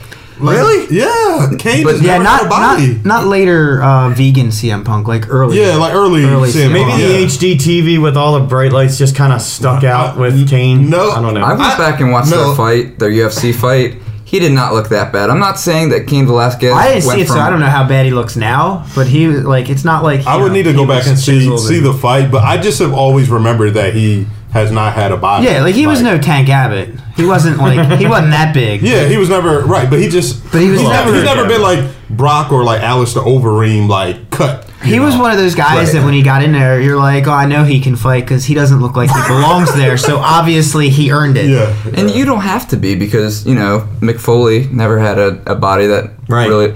But it's just... muscles don't mean you're tough or a good fighter. It doesn't, but... Cain Velasquez really had noodle arms. And it's not that he... Okay, yeah. it looked like he was way more out of shape than when he's was wired. As a fighter. Which is probably true. I mean, because he's probably not training the replacements like he used to since he stopped fighting for it. Right, and that's kind of a problem for. The thing is, you can't just hope that everybody knows Cain Velasquez. You have to kind of throw the people a bone that don't know who he is. Yeah, he's been at UFC for a while, and exactly. And just because it's on Fox, which is a legitimate sports outlet, it does not matter. You need to explain that a little better. UFC fans don't have the biggest memory either. So. Well, this is true, but I don't think that got a pop. Really, I think it just fizzled because it's like, who is this? But then they started to explain, and then whoever it was attacked, which Cain Velasquez was. Attacked Brock Lesnar, which is cool, and then they had a pull apart brawl, which is seen that before. I think Brock just ran. Was that? Oh no, the pull apart brawl was on the something else. I'm sorry. And that might have been the other one with. No, he gave him a double leg. He gave him a double leg and a couple shots. Yeah. And then, no, I'm just talking about. He was talking about a pull apart brawl. I think I might have been hit him a few thinking times. He kicked him off of him and ran out. I'm sorry. I think about Braun and the Big Show. I mean, damn it, Braun and Tyson Fury. Thank you. They did have to pull apart. That's the pull apart. Yeah. So here's the thing I wanted to talk about real quick with the Kofi Kingston thing and Rey Mysterio. Yeah. Because I agree completely about both of them looking bad, and I feel like this goes back to what we were just talking about with the Fiend and everything, and like how you can start to do things that don't make sense, right? Because essentially, I feel like what WWE started building this as was like these two small guys, somebody like a Kofi Kingston's way out of his depth with somebody like a Brock Lesnar, Rey Mysterio way out of his depth. Yet you just had Seth Rollins, who is essentially a small guy, beat Brock Lesnar twice, right? Twice in this year, yep. And then the one time, okay, he low blowed him, but then he beat him clean. But now we're back to being like, small guys can't handle Brock Lesnar. Right. Kofi Kingston gets caught with one F5 and it's over. You know what I'm saying? It's like, but we just watched Seth Rollins beat Brock Lesnar. And I think that's what blew it for me. And I get what Curtis said about the getting caught thing and everything. But the issue with that is that WWE has never established this kind of mentality about being caught, like being knocked out. Like UFC, it's like we see people kick out of finishers, and that once you reach a certain level or certain height, you're expected to kick out of a finisher. I don't know. It just like it doesn't really make sense. I mean, it's not like getting caught with a punch and getting knocked out. Like it's a finisher. Yeah. So, it's happened a couple times. Like Sheamus caught Daniel Bryan that one WrestleMania. I remember that. Goldberg's whole recent run where he was catching people. But I think that it's different DDP's entire climb to the main event status was built off of being able to hit the diamond cutter out of nowhere. That's right. Yeah. But I feel like it's a difference. It's not every day with UFC or boxing, right? But even then, it's like it's not really the same. It's like the idea isn't that you're getting caught. It's more of like when you think about the Sheamus and Daniel Bryan. It's like Daniel Bryan was a heel, and they just wanted to make him look bad.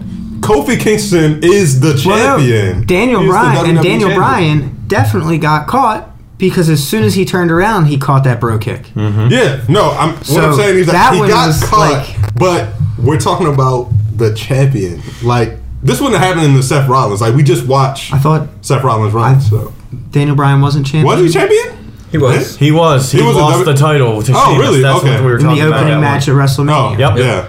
Back when it was a huge deal that they opened WrestleMania with a title. That was a match. huge deal. And Daniel Bryan was not back then. But we just established that that's a common thing they're doing. I actually wasn't watching wrestling back then, so I don't know. I've just seen like the highlights of it. I could have swore there was a belt involved. I just remember he was arguing with his wife. He was arguing with his wife before the match and turned around and got kicked in the face, and that was. But wasn't he a heel? He was. Oh, he's definitely a heel, yeah. But he was getting over though because the yes thing started to come out, or the no. Actually, it was the no that was getting over at that point in time. Yeah. And that was still the wrong move. I'm just putting that there years later. Sheamus needs to come back, by the way. I think he's going to get drafted. But anyway, let's put a bow on. Hold on, I ain't done yet. That's what's going to have you finish. So the question is, is Kofi going to get another shot? Because it seemed like on the next one, he just is back with the New Day. And that's the thing is all this talk about Kofi being caught doesn't make a difference if WWE doesn't say it. And if they don't give him exactly. the chance agree to with that. redeem himself. As soon as he got beat, he rolled out of the ring, powdered out, was gone. And the whole rest of the show was about Brock and Kane. Remember back in the day, and there used to be a mandatory rematch. Right, they don't do that And anymore. even if They you did get don't rid have of a that. mandatory rematch, it's still the point that like you were the champion for like what's it been like 6 months? Mm-hmm. You're gonna want another shot. But now it's just like, oh, I'm just cool, just going back. I had my time. It totally seemed just- like it was forgotten in less than a week. Yeah. Which is, I don't know. I mean, Kofi's a company man. He's playing the role. That's back fine. to making pancakes. Back to right, and he was doing what was it, the Susan B. Komen or whatever, and doing that with the New Day, and that's what he did. Didn't talk about anything, just very briefly. Oh, he lost the title in seconds to Brock Lesnar. Oh, let's talk about Susan G. Komen, which is great. Nothing wrong with that, but totally takes the title run and just shits There on are it better. completely. There are better And cancer to me, this is organizations, like but yeah, this is like some like short-sighted booking, right? Because it's like you want to just capitalize off of this, like Cain Velasquez coming. I'm sure Fox is happy, but then it's like, is Cain Velasquez really ready to be in a main event picture with Brock Lesnar? Nope. I mean, I saw a little bit of highlights from his match he had in Mexico. He's saw that okay, too. but is he really ready to put on, a big match? I don't know. I don't know about this. At Being this Crown man- Jewel Right. on October 31st, it's going to happen. Yeah. In 105-degree heat. And let's see who gets blown up first. Ronda Rousey never had a championship opportunity initially. I mean, she had to kind of run the women's division gauntlet. Yep. Yeah, so you're right. And she I'm certainly very got displeased put. right now. Don't be. It's all right. Maybe my C was it was overstating Conservative. it. Right. C for conservative. He's like, no, man, it's a D. No, man, fail that motherfucker. So, and again, we keep saying we're going to go to break. We will, but let's just throw this out there with, Braun Strowman and, damn it, what's his name? Thank you, Tyson Fury. Do we care? This is happening at Crown Jewel, by the way, as well. Tyson Fury looks way more legitimate than Cain Velasquez. Amen. He looks. I have no idea who he is. He's a boxer, right? He is a that boxer. right? He's like, is he the heavyweight champion? He is the no, lineal heavyweight champion, whatever that means. Okay. I think that he just So he's the recently NWA champion of boxing. Wait, what is he? He just recently lineal? fought. So Tyson Fury was a champion, and he was like beating everybody. Like he beat the what's the Russian twins, the Vlad Ivan Drago. Vlad and I don't watch. I don't know that at all. Anyway, Tyson Fury was a great champion. He suffered from a lot of substance abuse and mental health issues, so he stepped away from boxing for a long time. He just came back and fought Gervonta Davis, I believe that's his name, who is like on top right now in the boxing world. Sure. But they went to a draw. Okay. So Tyson's like kind of getting back. He's kind of showing everybody. Pro wrestling's much safer. There's no substance abuse in that at all. Yeah. They do random drug tests. Yeah. But Tyson was a boxing champion for a while. So what do you think about this? The whole thing with Braun Strowman. Is Braun, an afterthought as we all thought of? Is this double dipping now because they're using Cain Velasquez and him at the same time? Does this even matter? Is this a mid card special attraction? What is There's this? a difference because I Kane think is that- yes, I think Kane's it's a making difference, yes. a complete Jump. transfer. Yes. He's a professional wrestler now. He's not an MMA. That's what he fighter. is, and he signed a But contract. I think Tyson's a gimmick. I think Tyson plans to keep boxing. He's the Floyd Mayweather, like Floyd you said Mayweather. earlier. He's a Floyd Mayweather Yeah. versus Big Show kind That's of what matchup. I think. Except for it's a more even matchup. Okay, because they both are bigger, even guys. Yeah. Okay. But they still let, even if the roles were reversed or whatever, they're not putting him right in the WWE Championship match. And Right. they're letting, that's kind of how you should deal with celebrities. You know what I mean? Even with Cain Velasquez, they could have slow Are you built. saying David Arquette was not a good WCW heavyweight champion? Well, Dave, I think that He wasn't he at every show that he was champion for? He was. He has a 100% attendance record for his. he loves pro wrestling. I mean, he's does. still going He's out still there and doing wrestling. shit. He still does. wrestles. Which, does love it. in 2019, I would say David Arquette deserved the belt back then. Knowing what we do now about him and what he was willing to go through and everything like that. If you watched that match, dude, For that time, they in did that not place, go easy on him. No. Yeah. Oh, they stiffed the shit out of him. And absolutely deservedly so. But it's the same thing of putting a celebrity in, in a title picture. What's the difference of taking the the belt, the title off of Kofi in 10 seconds, and it is a belt, and with Velcro, totally forgetting about him. Yeah, if their pants don't fall down, they don't need that belt. Now all right, Cain Velasquez. So now he's got a chance for the WWE Championship. Also, let me remind you that a part of the storyline with Brock Lesnar with Seth Rollins was that Seth made a point of saying that Brock struggled with small guys. Right. Now all of a sudden he don't struggle with small guys. No, takes him out. Because Seth beat him, and now he saw what made him weak against the little guys. And but not only did Rey Mysterio have a receipt to give to Brock Lesnar for beating up him and his son on Raw? Didn't Conor McGregor say a similar thing about Brock Lesnar? He can't handle little guys. Did he? I think he might have. Probably. Probably. That's something Cain. That's who he should be. It should be Conor, not Cain. That's a WrestleMania main event. Rey Mysterio's got a receipt to give Brock Lesnar for back in the 2000s when Brock Lesnar F5'd the stretcher into the stretcher into the post where Rey just landed straight on his face. Brock didn't give a damn about how he landed. Like, not even a little bit. He just threw him into the post and said, "Oh, you take your own bump, brother." Like, right on your face. That's when Brock was good.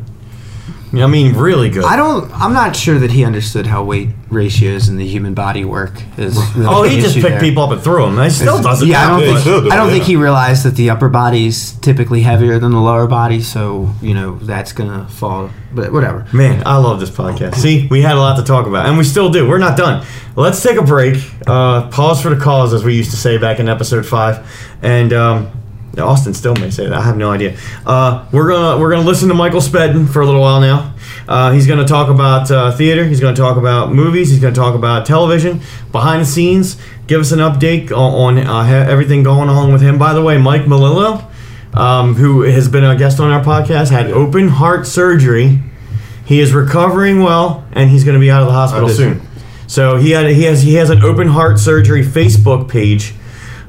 Where he's eating big meals now, and he's got an appetite back. So open heart surgery for this motherfucker. And pardon my language, but he's doing well. So we got Dirty Ugly Wrestling Podcast. Hey, I mean, you can throw a beep over that, right? Can we? Yeah. He said the F word. Kurt said it. Oh yeah. Well, you get at least one. Deacon Storm had like 90 of them in the same show. Yeah. So you should really go back and throw the beeps in because they're so much funnier. The beeps are entertaining. Like we were looking at Happy Gilmore. It's so much better than the actual words. Yeah. Oh man. So we're gonna take a break. We'll be right back, and we'll talk. We'll kind of wrap all this stuff up. But listen to Michael Spedden and enjoy this interview, and we'll be back. And we're back on the Dirty Ugly Wrestling Podcast. My name is Dirty Mike. I'm flying solo with this one because the Big Ugly is out and about doing very important Big Ugly things. However, I wanted to do this and welcome back for the second time on our Dirty Ugly Wrestling Podcast, Michael Spedden. If you remember, he is a gentleman that has all kinds of interests, all kinds of hobbies, all kinds of professions. He's an actor, he is a singer, he is a podcaster, and he has taken some time to come back and see me. And how you doing, Mike? I'm great. It's always a pleasure. Always a pleasure to talk to my friend Mike Dells here. And my brother in the bass section of the Chorus of the Chesapeake. Yeah. And a fellow, actor as well. Yes, sir. Into lots of different things. Jackass of all trades. Wait a minute. Hold on. Thank you for saying of all trades. That's me. No, I think many would agree with you. Jackass of all trades. I like that. Yeah, that's definitely. I've been called that before. So, that needs to be on a bumper sticker, I think, at least, or a T-shirt. Mike, I want to welcome you back. We had a podcast with you not too long ago where you introduced yourself, told us a lot about what you did. We got the Flower Players. We've got you've got murder mystery. We've got podcasting, acting. I want to get a little update on everything that you're doing. But first of all, I want to get a little update on your health. Because you went through something a little bit. You're still going through it, still recovering, actually. Yeah. So, but you're up and running. Maybe not running, but you're up. You're getting around. You're doing well. You're back talking with me. I appreciate it. So tell us what's going on. What's going on with you? Well, last month I had an appendectomy at the age of 50. Which is unusual, right? I don't know if it's unusual or not. I hear different opinions from different people. I think it is more unusual at this age. I'd say it's usually kind of done when you're young to get rid of it, but you just had some issues where you just had to go in and get it done, right? Well, I woke up one morning, I could barely move, and I got into the hospital. My lovely wife Teresa, took me over, and they did a scan on me. I can't remember if it was a CAT scan or a C scan but anyway, they were able to look inside of me, and they were like, "Oh my God!" So. They put me on. From the time I showed up at the emergency room, it was about 90 minutes, and I was on the table. Yeah. And they got it out. It was not in good shape, but it took me a little bit to recover and for the wound to heal and everything. But I'm back. You're back. And back doing murder mysteries. I did my first show back the other night. Awesome. With my Foul Players. We were in Cumberland on the Western Maryland Scenic Railroad. If you're interested in a good murder mystery group, a very funny group, I've got lots of good actors.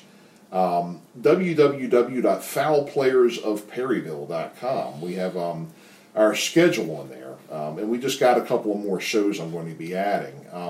The main venues that we perform in now are the Western Maryland Scenic Railroad in Cumberland.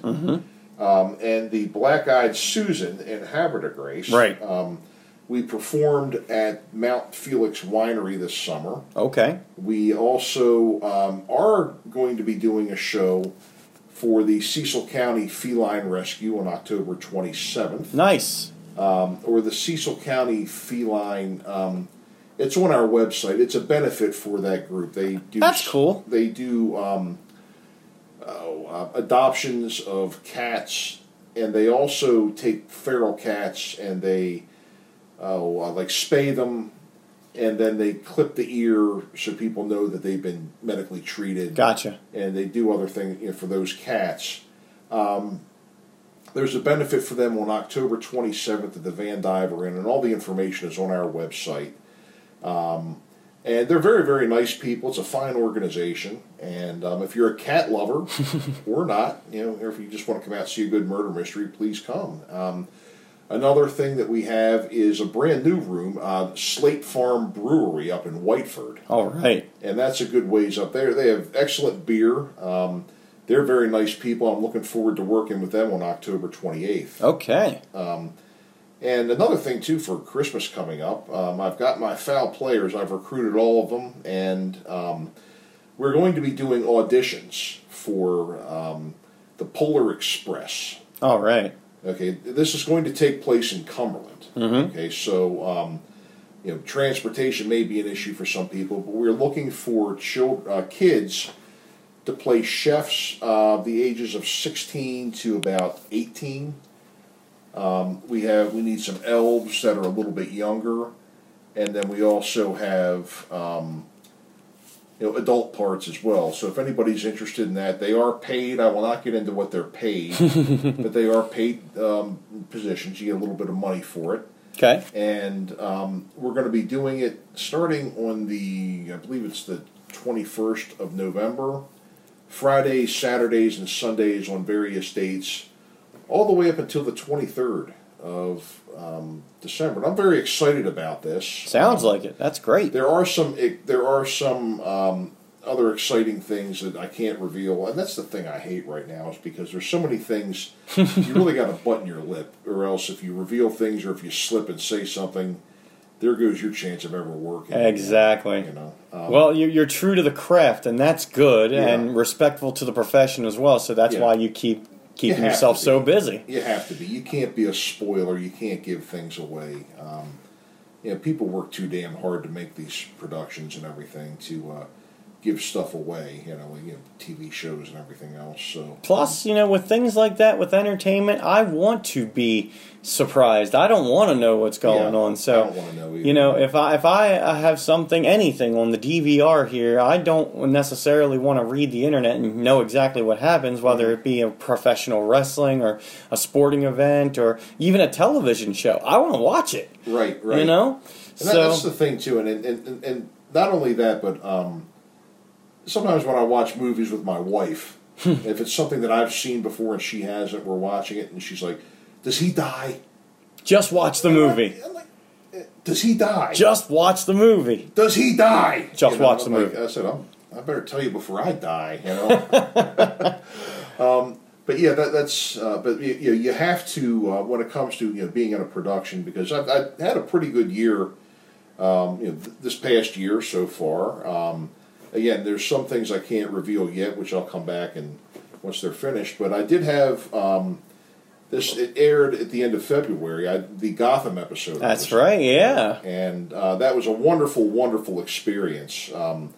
It was filmed in Brooklyn at Steiner Studios, which is a huge facility. I think it's the biggest soundstage on the East Coast. Wow. In Brooklyn, New York? Brooklyn, New York. Wow. It's in the old Navy Yard. There used to be a big Navy base right on the water. Okay. Facing Manhattan. It's right next to the Brooklyn Bridge and everything. And you can actually see it whenever you watch the 4th of July fireworks from New York. Oh, yes. I did see that on television this year. And, I got the part, and, I drove up, got myself a hotel, and I found a hotel that was about 1.5 miles from the studio. That's great. And my call was at 6 o'clock. So I got up there at a decent hour, and I said, you know what, I'm just going to bed. Because I do not want to oversleep. Sure. I am not going to screw up my debut on national TV by oversleeping. So I got up. So what I did is I went to bed, and I had the hotel room alarm clock set. I had a wake up call to the front desk, and I had 2 cell phones in there on the alarm, all set for several times to go off just in case I rolled over or something like that. Sure. So I'm laying there in bed, and I'm all excited, and I would sleep, and then I'd wake up and I'd be like, oh my God, am I late? Am I late? What's going on? And then I'd look at the clock. I'm like, oh no, it's okay. It's only an hour later from last time. Okay, it's only 11 o'clock at night. Go back to sleep. So finally, I got up around 4, and I was like, you know what? I'm up. I'm not going back to bed. It's too risky. So I got my shower and I went down there. And I tell you that if you've ever been on a professional acting job, for TV or whatever, especially if it's SAG. I'm not SAG yet. I'll be eligible at my next SAG job that I do. Good. Screen Actors Guild for those. Screen Actors Guild. You're allowed to do a certain amount, and then there's a point where you have to join. And I was just blown away by this production. I got there, and I get up to the dressing room area, and a young person came over, a production assistant, and they all have their iPads, and they said, what would you like for breakfast? Whatever you want. Okay, so I was like, well, I don't want to pig out, because I also had to get dressed. I had to get my hair and makeup done and everything. Sure. And so I just ordered like a basic thing, like, just an egg and some toast and some juice and coffee. And so I was just hanging out waiting for that, and I was getting ready to get dressed, and Andrew Sellon came by my room. Andrew Sellon played Mr. Penn on the show, and I got to tell you, just the nicest guy, very down to earth. I've seen him in a number of things, and he does a lot of theater as well as TV and films and that sort of thing. Does voice work, and I made a friend. I was there. He came by, knocked on my door, and introduced himself, and I knew who he was right away. I could tell, and just very, very nice to talk to on and off set, like during breaks and filming and everything. And I chat with him once in a while on Facebook and email and stuff like that. And just a very down to earth, very regular person and everything. That's great. And we had a couple of laughs and everything. And so then as it was my time to get dressed, and I was walking by. They had a couple of like hair and makeup rooms set up. Yeah. And I look in, and there's Robin Lord Taylor, who was the Penguin. Yeah. Another very, very nice guy. Oh, great. I didn't get a chance to talk to him right away, but he kind of looked at me, and he kind of like gave me like a, hey, how you doing? Like a nod, smile, thumbs up kind of look. And I was like, no kidding. So this is cool. So I get down to the set, and I'm looking around at the set, and I knew what I was going to do. I knew what the scene was going to be. I was playing the part of Dale, who was a henchman that the Penguin picked up somewhere in Gotham City. And I was big, dumb, and mute. Hey. I was big, well, actually, that's the same thing. I was mute and dumb as a post. That's what the line said. And so what I was supposed to be was kind of like almost like a lurch, almost like a Chewbacca, but dumb to him, you know. And so we're standing out in the hallway, and I was standing there, and they hand me this tray. And one thing I was kind of surprised about was the fact that they had real food on the tray. And normally it's some kind of stunt food or anything. I mean, nobody was going to eat it. Right. But what they had on there was a couple of bunches of grapes. They had some cheese that was kind of smelly. Like, I guess, some kind of high-grade, highfalutin cheese that just, smells. Mm-hmm. And a big tin of sardines that was open. Oh, God. Okay, so now, you know me, I'm 6'6". You are. And I was, dressed in my, wardrobe and everything, and I'm standing there holding this tray up just about chest high. And Robin Lord Taylor's about 5'7", 5'8", or something like that. Mm-hmm. And so he was standing next to me, and somebody called him. So he turns his head, and his nose was like right above the sardines. And he looks at me and goes, "Oh, man! Oh, God!" So then I was like, yeah. And so then he looked at me and he says, "You don't eat stuff like that, do you?" And I said, "No, I've been known to." I said, "It's not every day." And I said, "It's certainly not date food, but, get a tin of sardines once in a while." We both kind of laughed at that and everything. And so then, I got a chance to, get to know him a little bit. And, we were together, in the scene and everything. And Corey Michael Smith was also a very, very nice guy. He plays the Riddler, Ed Nigma, on that show. Yeah, and, Edward Nigma, yeah. Another scene partner. Wow. So, all three of them were nice. And actually, the thing that was kind of neat was when we were not shooting, they kind of escorted us down to another stage. Mm-hmm. And we were sitting in the Sirens bar.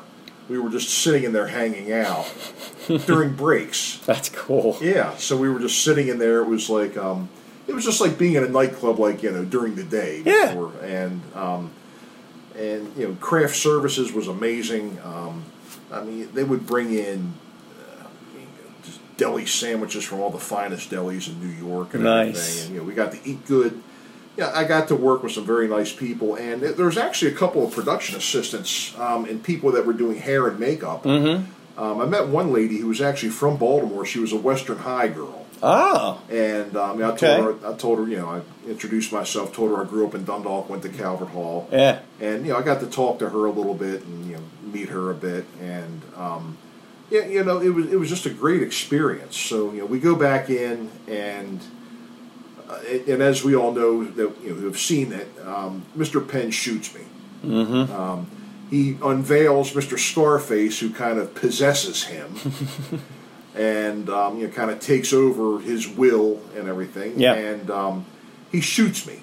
He shoots me, and I was squibbed. And what a squib is like a little explosion. So I wore this jacket, and they put the squib under me, and so he points the gun at me and shoots it. And it sounded like just a little cap gun going off.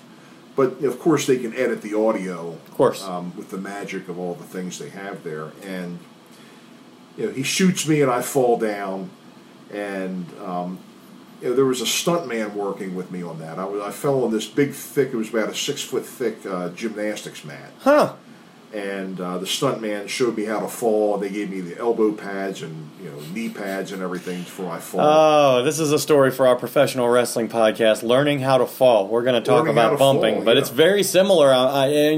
It's a lot of stunt work. But go ahead. I'm sorry. It sounded very, very familiar. Oh, yeah. And he had actually worked in Baltimore, too. Okay. I think he said he had worked on The Wire. The Wire. He worked on some Barry Levinson stuff, and he worked on some John Waters movies. Awesome. Too. Really nice fella. And actually the director was a fella by the name of Ron Fink, who had directed quite a few Homicide episodes. Yeah. And so that was just a wonderful experience. You know, I got to work with some great people, very fine people, very down-to-earth, friendly people, and I think the episode turned out pretty good, too. Oh, yeah, it did. And they did show me laying there dead. They showed me laying there dead. And you know, something that was kind of interesting was I learned a little bit about special effects. Now, of course, I could never go out and do it or anything, but whenever there's a puddle of blood on the floor, it's not really a puddle of blood. I would hope not. It's a mat. A mat? It's an actual rubber mat. Okay. That they cut out into the shape of a puddle. You know, they take a piece of this like a semi-clear red plastic or rubber-ish material, and they cut it the way they want it, and then they wipe it with like something to make it shine, and they lay that next to me. So I'm laying there with this blood mat next to me, and they had some blood on me and everything for when Penn shot me, and it was neat. You know, I got to see the Andrew Sellon actually. I was talking to him on Facebook, and he told me that he actually got an honorary induction into the Ventriloquism Hall of Fame. Wow! For the portrayal that he did of Mr. Penn with Mr. Scarface and everything. How about that? And I said, yeah. Next thing you know, the NRA is going to give you a lifetime membership for shooting me. And he started laughing about that. And he says, I don't think so. So that was just a wonderful experience and everything, being on Gotham. And not too long after that, I got the famous J.G. Wentworth commercial. Yeah, you did. J.G. Wentworth commercial. Boy, did I ever get that job. And I met some really nice people on that set as well. Some people that I got to talk to. A fellow by the name of Lothair Eaton, who, as we speak, is... he actually announced that he was on Law & Order SVU. Okay. He did not mention the part. He did not mention the plot, and I'm not going to mention that because I don't know it. Fair enough. But he was somebody else that I kind of made friends with on a set. We filmed that up in Stamford, Connecticut. Oh. And we drove around actually on a real bus for about 10 hours. About 10 hours that day listening to that song the whole way through. And another fellow, the construction worker, was a gentleman by the name of Mike Funk. And he's an act. He's of course he's an actor, but he I think was on SVU last year. Was just in a movie. I think he showed me some clips from it. A movie with Chuck Zito. You remember Chuck Zito from Oz? He was the mafia guy, and he's kind of like a Hell's Angel biker guy. Okay, yeah. Yeah. Yep.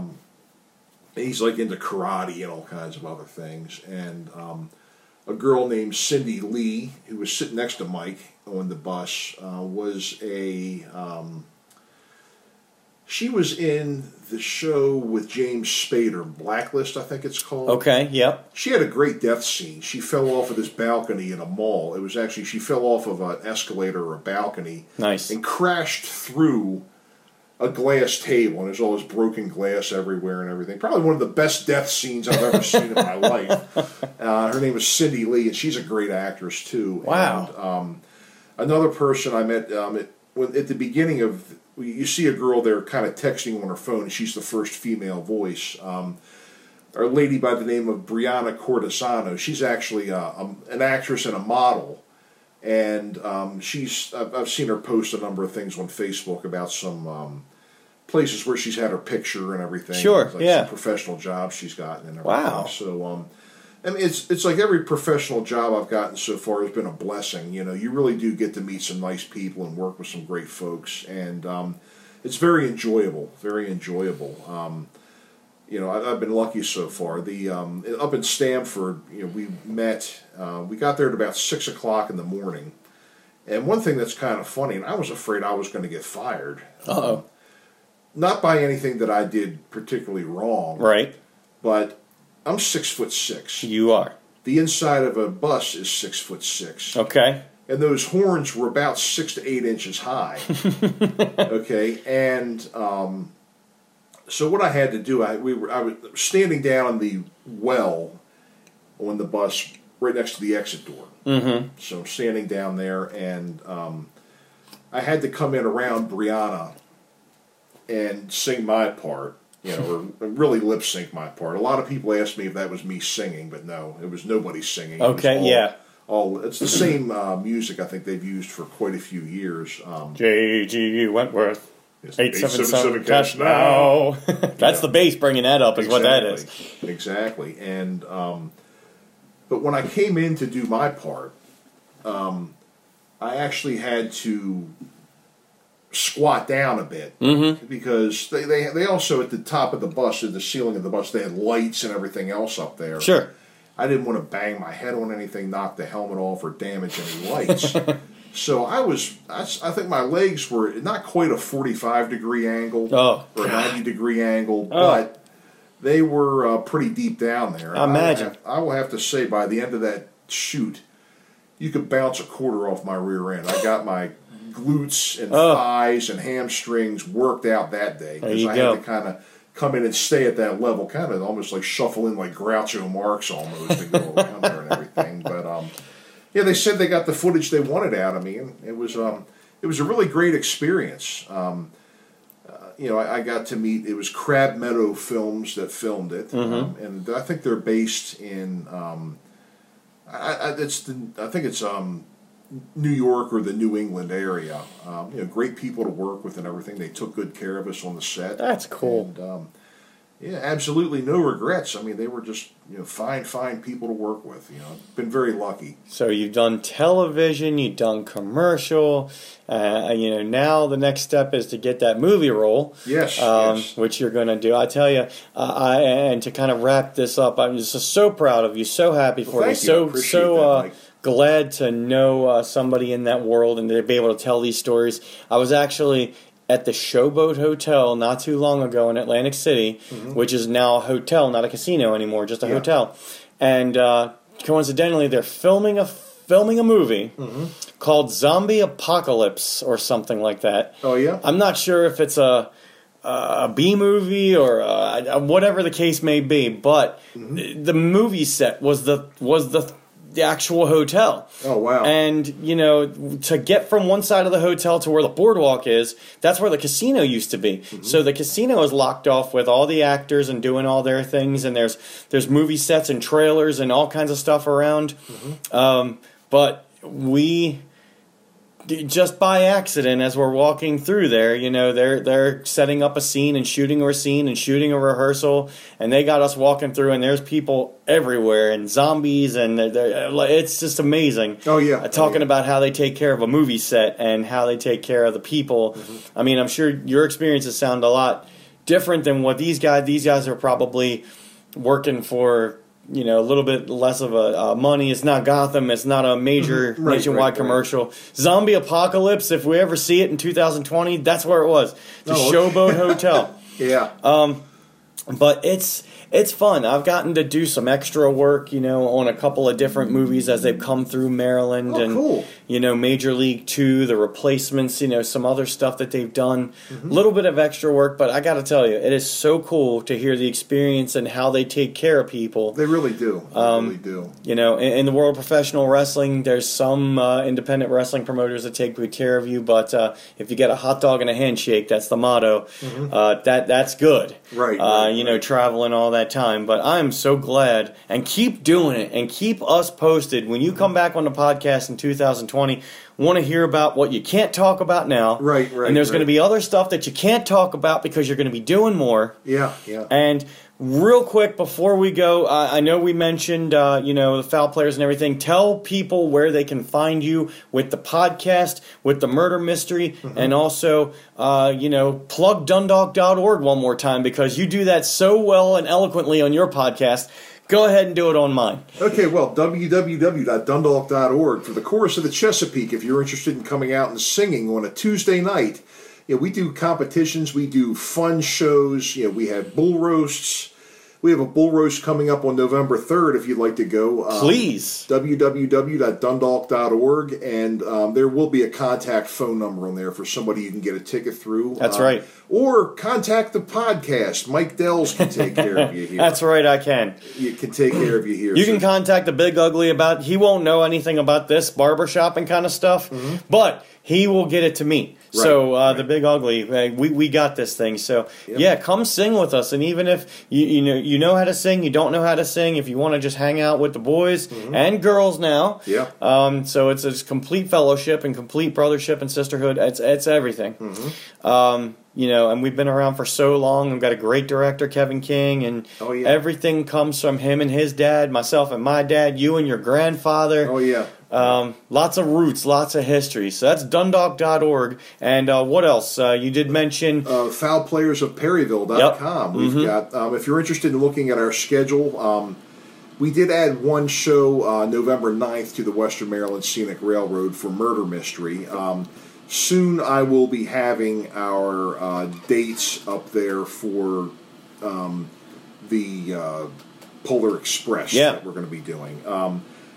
And if you're interested in auditioning for that, you can reach me at michaelspedden@yahoo.com. And we're looking for chefs. We're looking for child actors to play Hero Boy, the Hero Girl, and also Billy, the kid from the other side of the tracks. And we're also, there's conductors, there's Santas, there's chefs, there are elves, all kinds of parts. So feel free to reach out to me, michaelspedden@yahoo.com.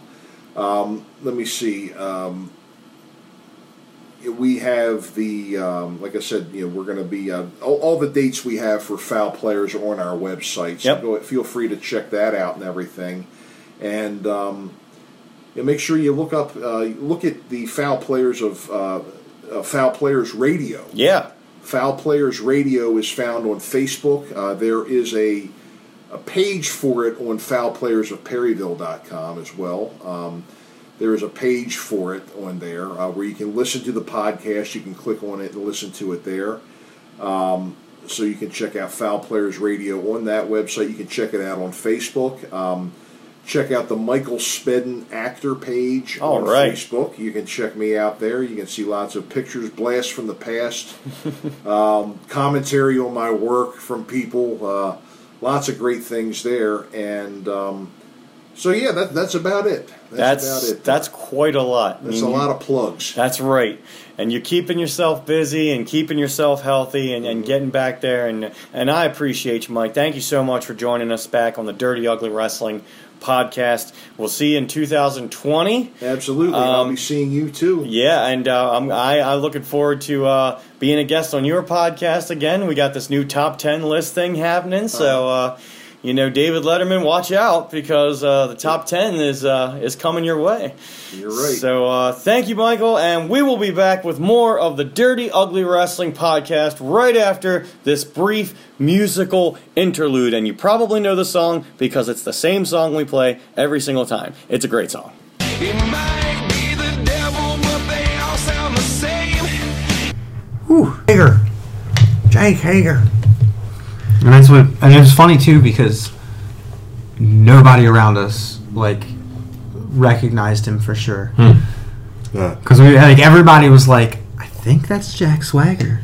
Was that Jack Swagger? I think he did that's what he looks like. He did one MMA fight, and now he's back. He was 8-0 in Bellator, I think. Oh shoot, he did more than one fight? Yeah. Man, hey, that's dope. He actually was legit. He didn't just They did mention that on there too, he's unbeaten or what, or very I literally only thought he fought that once. I just remember talking about it, and I never heard about him again. I was like, he only fought once. Yeah, and it was 8-0. Yeah, it was. I think so. I mean, I might be pulling that number out of my ass, but that's all right. I just pulled one out. So. Yeah, there you go.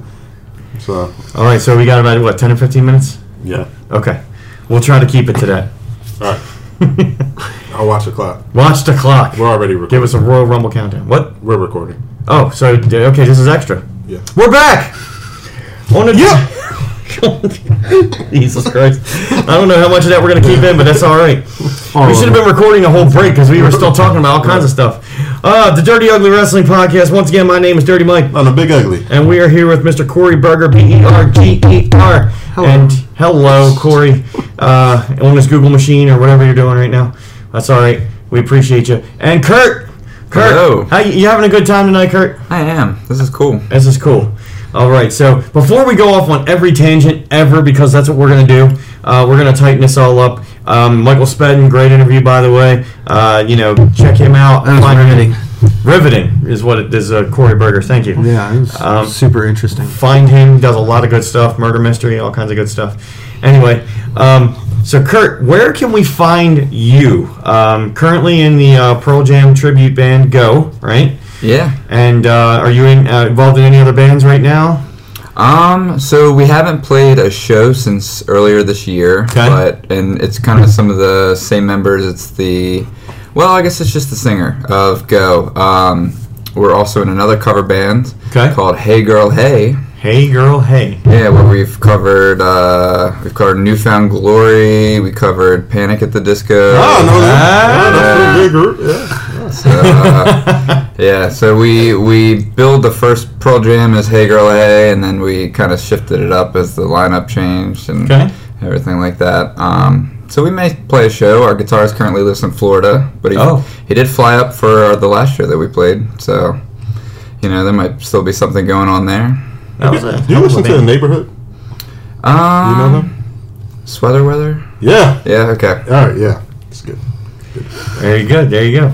Promoting good music here. Yeah. So how can we find you, Kurt? Where can we find you? Social media, email? I have a Facebook. I have an email. Okay. I have a mailbox. If like a regular mailbox? Just a regular mailbox, if you'd be so inclined. You want to put out your address on there? Go ahead. You get stalked by the groups. I did, but that's up to you. Yeah, Kurt Spiess on Facebook. That's pretty much all the social media I currently have. SPIESS. That's it. There you go. But then I'm also going to be, having a couple of social media accounts for my wrestling character, Thundercat Thurgood. Thundercat Thurgood. That's right. That's he's the king of the dive bar jungle. I love it. Dive bar jungle. The jungle that is dive bars. So, he's kind of got some, Boy Named Sue aspects. The backstory is that his father was a drunk and named him after his favorite cartoon, the Thundercats.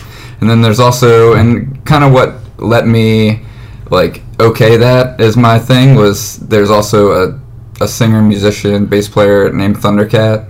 And he's got 104 million plays on Spotify, so I felt like that was enough. Saying there's something wrong with the Thundercats cartoon? No, absolutely not. But there's at least some other source for pulling from the Thundercats cartoon. I was about to start stretching. No, because that's the part of love the Thundercats. Yeah, and Thundercat's dad loved Thundercats so much he named him Thundercat. And so as a young cat, as a kitten, he hung around the dive bars a lot. I love it. As a thunder kitten. Yeah, as a thunder kitten, he hung around the dive bars a lot. And if you've been in kind of rural areas, you'll see that people bring their kids to the bar and stuff and all that good stuff. And then, it depends on if I'm a face or heel as to where that character kind of goes.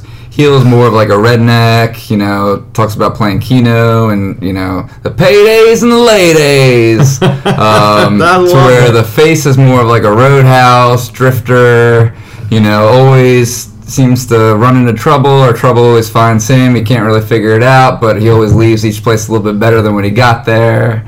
King of the dive bar jungle. There you go. Yeah. And you have done some work in Primal Conflict Wrestling, PCW in West Virginia. You are currently in the training facility at the MCW Pro Wrestling Training Center, correct? Yeah. A great school to go to, and you've also done some video work along with Brian S. Gamble, one of our friends here. And any other wrestling organizations you're involved in right now? I'm currently in the phase of getting booked at places, traveling to shows with other wrestlers and stuff like that. Sure. Haven't gotten booked on anything quite yet, but the future's looking bright for Thundercat. There you go, Thundercat's ho, right? Oh, Thundercat, not just... No, see, he needs to get himself a valet, and she can be... I'm sorry. She can be the hoe part of it. Hey, this is dirty and it's ugly. But speaking of dirty and ugly, yeah. Jericho. Thank you for mentioning this. Yeah, we're just talking about Jericho watching his AEW, and we're talking about how my man is looking a bit unfit. Right? Yeah. And all you can eat wrestling, Right. AEW. That's what it's all about. What nobody's talking about is how he's just working the gimmick I worked in 8th grade, What? like 20 years ago. Hey, it's working. Like spikes and bad eyeliner. Right. Is he like a rock star? Is that kind of he's like playing into that? He is. So I've listened to a good amount of Chris Jericho's podcast. So here's the two explanations to those things you brought up. He talked about him. He talked getting out of shape. Yeah, absolutely. Okay. He said that when he got to Japan, he took a look at guys like Bruiser Brody and other big guys from the U.S. and he didn't think that going there having abs would really he wouldn't look that imposing. So he just started bulking up.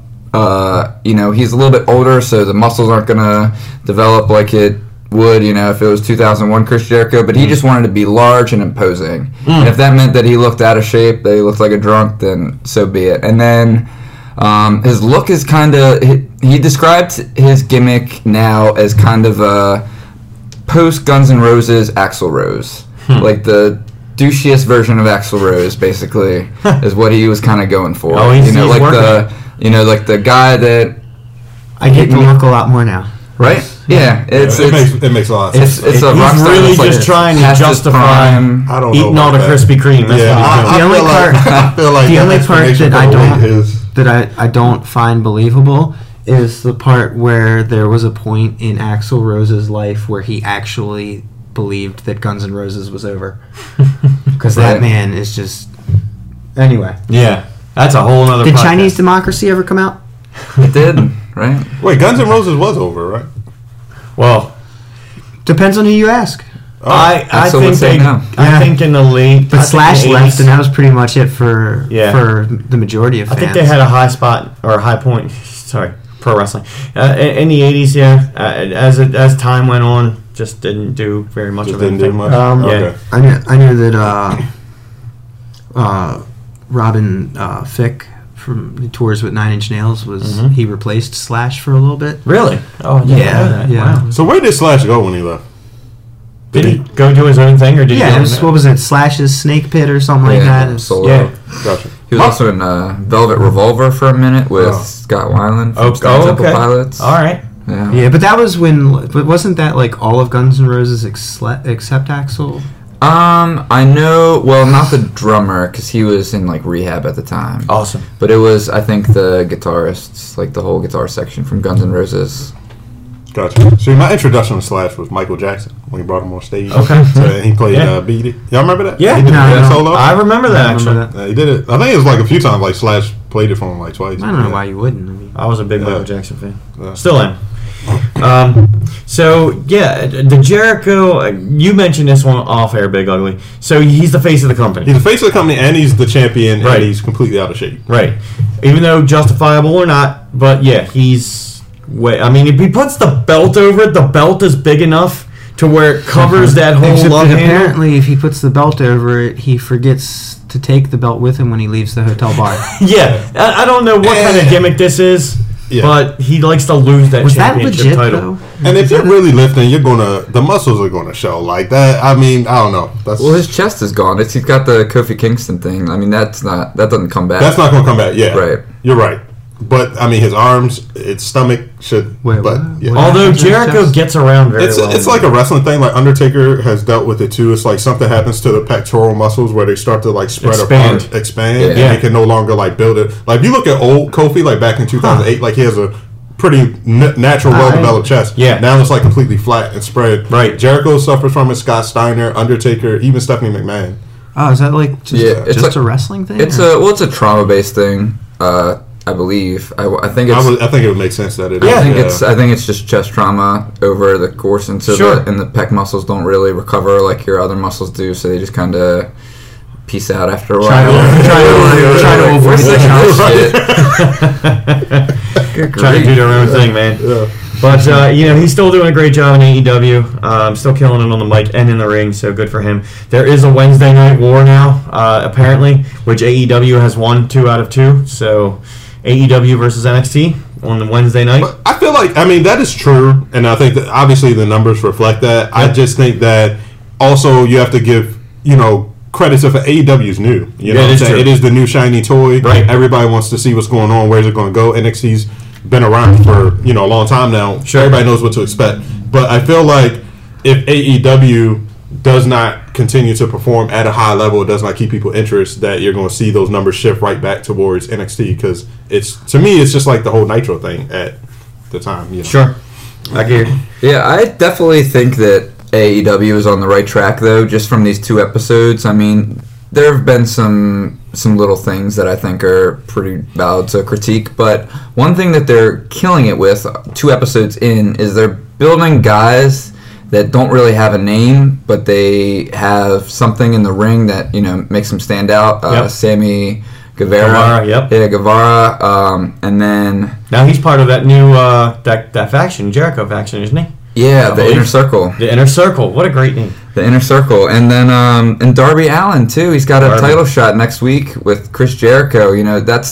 These are guys that would never really get an opportunity in WWE. Right. And it's kind of similar to the talent pool that WCW had. But instead of pulling the trigger on guys like Chris Jericho, Chris Benoit, Eddie Guerrero, they decided to keep him in mid-card hell. Yeah. And AEW is given, they're just saying, like, anybody can have a shot. You got to prove yourself. The wins and losses matter. We'll see how they handle that come, 20 matches in and all that. Like, are we really going to have somebody be, 69 and 32 or whatever?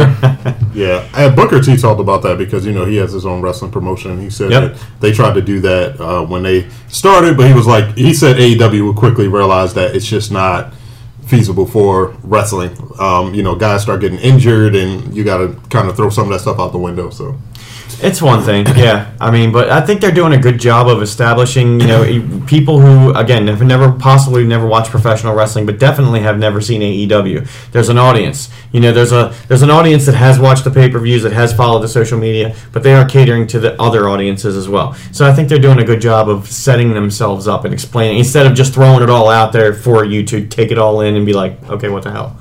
So I think they're doing a good job of that. So can they keep up the momentum? We'll see. Over time, we'll check it out. Impact Wrestling is still around. It's going to be on the AXS channel. Yep.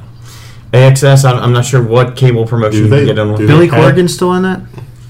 No, I'm not sure. So. I think he dipped off on that. Didn't he start his own? He's probably tired of losing money.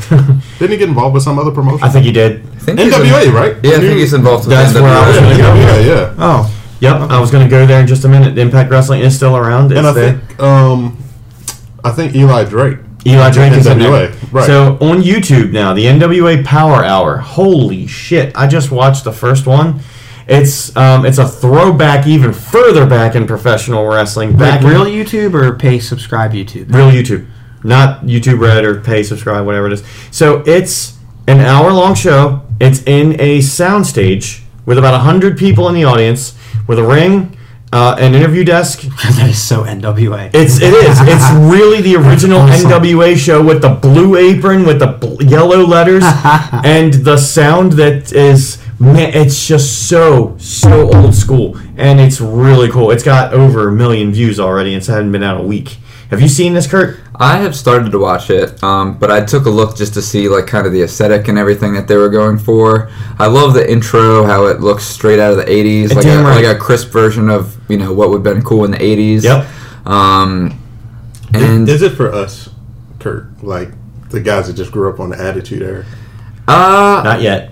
So I think so. I think that it's absolutely for everybody, because I think that I think Nick Aldis is just a great champion. Magnus, seeing him, live at MCW 2 times now. Just the way he carries himself and everything like that, it creates a lot of importance to that. I think that anybody that wants to come out and do something in the wrestling business, as long as it's new, as long as it's fresh, as long as it's a new take and a new flavor for somebody, it's a good thing. Yeah. And so I think it, even though it is a bit of a throwback, it doesn't seem like that's all they have going for them. It seems like they have enough good stories and everything like that. From what I've read, I haven't gotten a chance to watch the full episode. Yeah. But I'm definitely looking forward to watching the rest of it based on what I've seen. Yeah, and I think in time it's going to be Attitude Era-ish for, folks like, you who grew up on the Attitude Era. Yeah. Again, once they establish themselves a little more, but it's real throwback. So is the plan to keep this on YouTube, or are they trying to get a TV deal? Like, do you know? I think they're starting off kind of like AEW did. They're starting off running on internet, social media, and see what happens. See if it gets a following. But I don't think that they can take this and shop this around to bigger arenas because it's going to lose the feel of the studio setting. Yeah. I don't know where they can do that, but they got to do this from a TV studio. If they can put it on television, fantastic. Yeah, the intimate setting was kind of cool to see. It is very different. I think that when companies nail that, like Lucha Underground, kind of had the same thing. Right. You can put that on TV without having to sell out an arena. Right.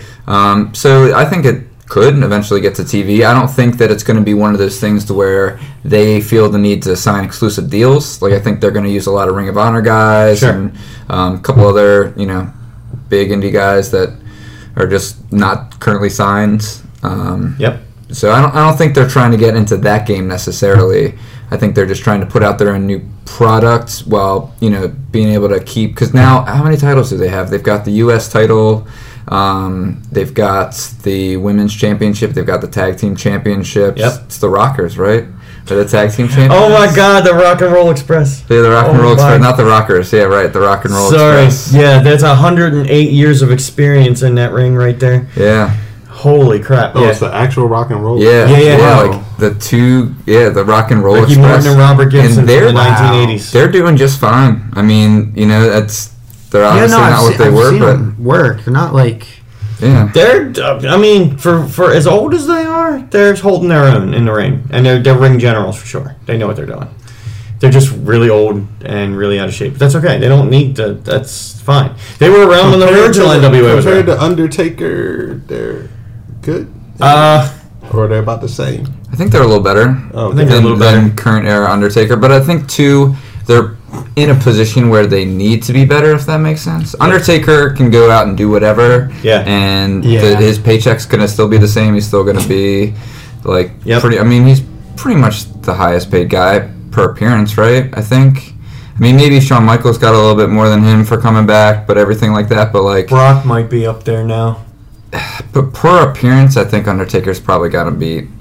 To be fair, Undertaker does show up more than Brock Lesnar, but I think you might be right. So I think Brock is the highest paid guy, period, right? But he does Cena. But he does a few different Brock is on at least 4 or 5 pay-per-views a year. Yeah. Plus he's only on TV once every 5 episodes or whatever, but still they do have him hold the title though as well. So, but the Undertaker makes what? 5 appearances tops? Maybe. Maybe some years. Some years, it's right. not even that much. Yeah, if he doesn't have a segment, if he's just doing WrestleMania Crown Jewel, then... It's like 2. Right. Maybe 3.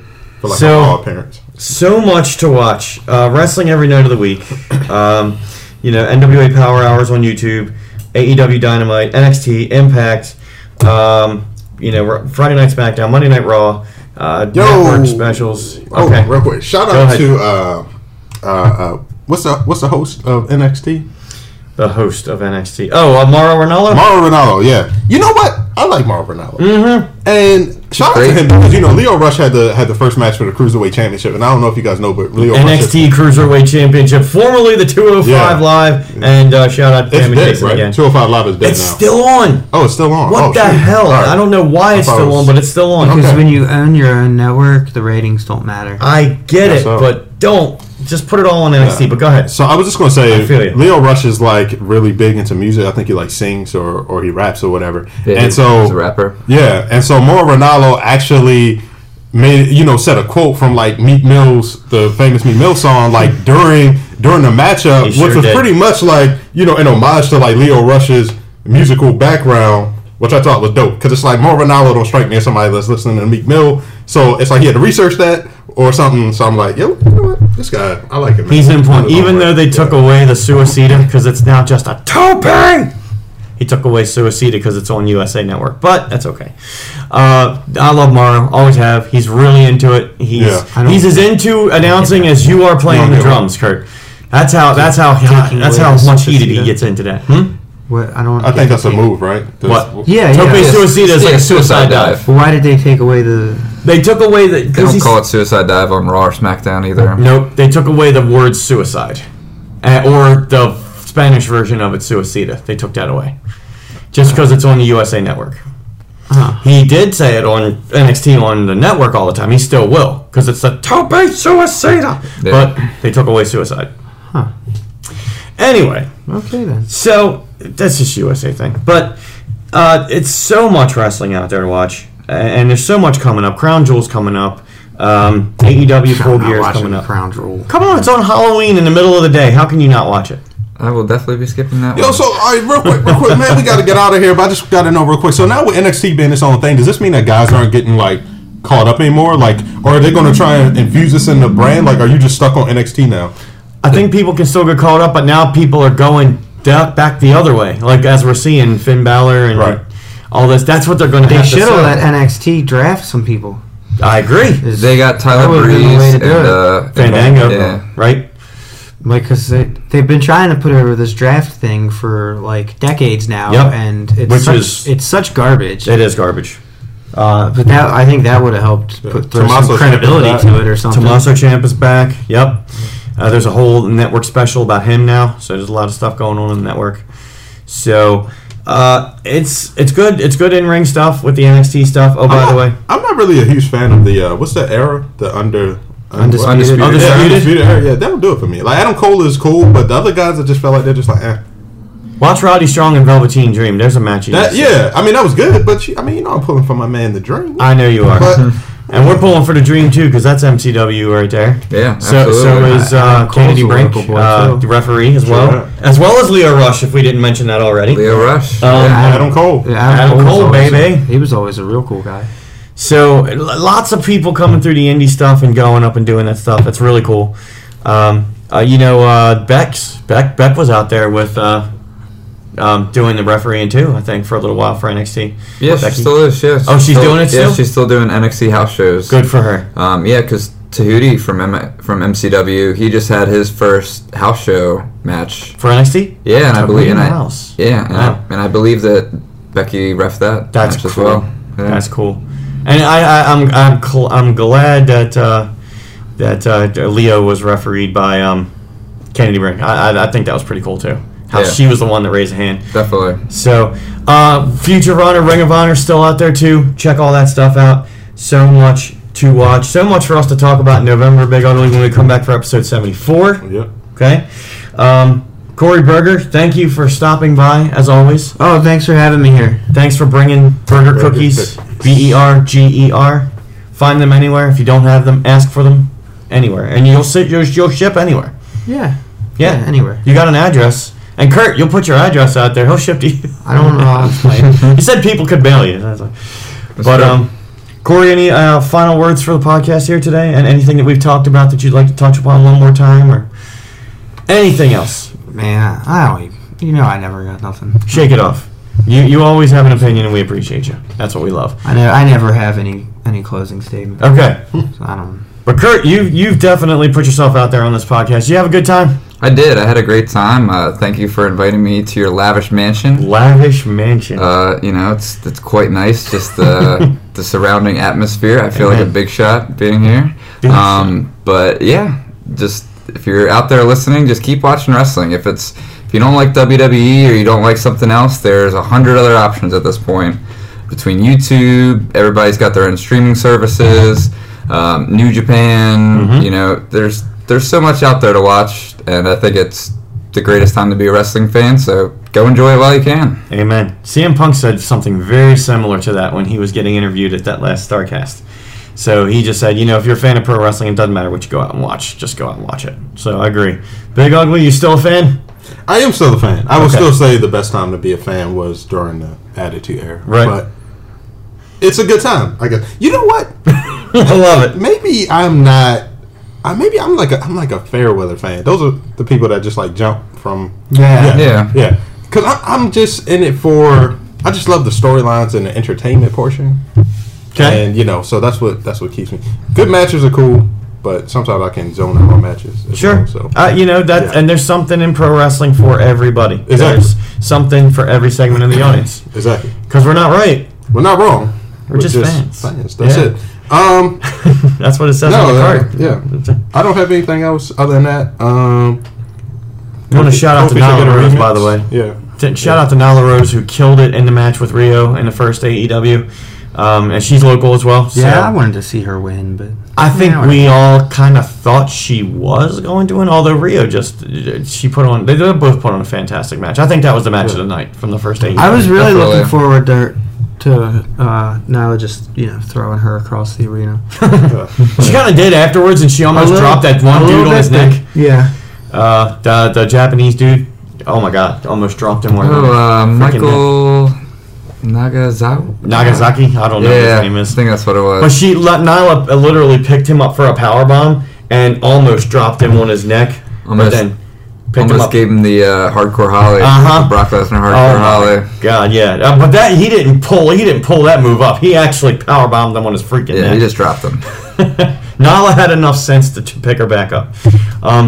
And I gotta throw this a shout out. What we're watching in the background here, Private Party and the Young Bucks, which was the first match on AEW Week 2. Holy crap, that was a fantastic. Man, these Street Profit ripoffs. But who ripped off who is what the question is. Right, who was around first? Street Profits did get called up, by the way, because they got drafted to. They got drafted. Yep, they got drafted. They might actually do something than just cut backstage promos. Even though I do like the backstage promos that they cut, they need to actually get in the ring. Yeah, definitely. Shout out to All Pro Wrestling, but go ahead. I think Disney Plus comes out next month. For November 12th. Yeah, wow. Everybody looking to upgrade their streaming services there. So where can we get that?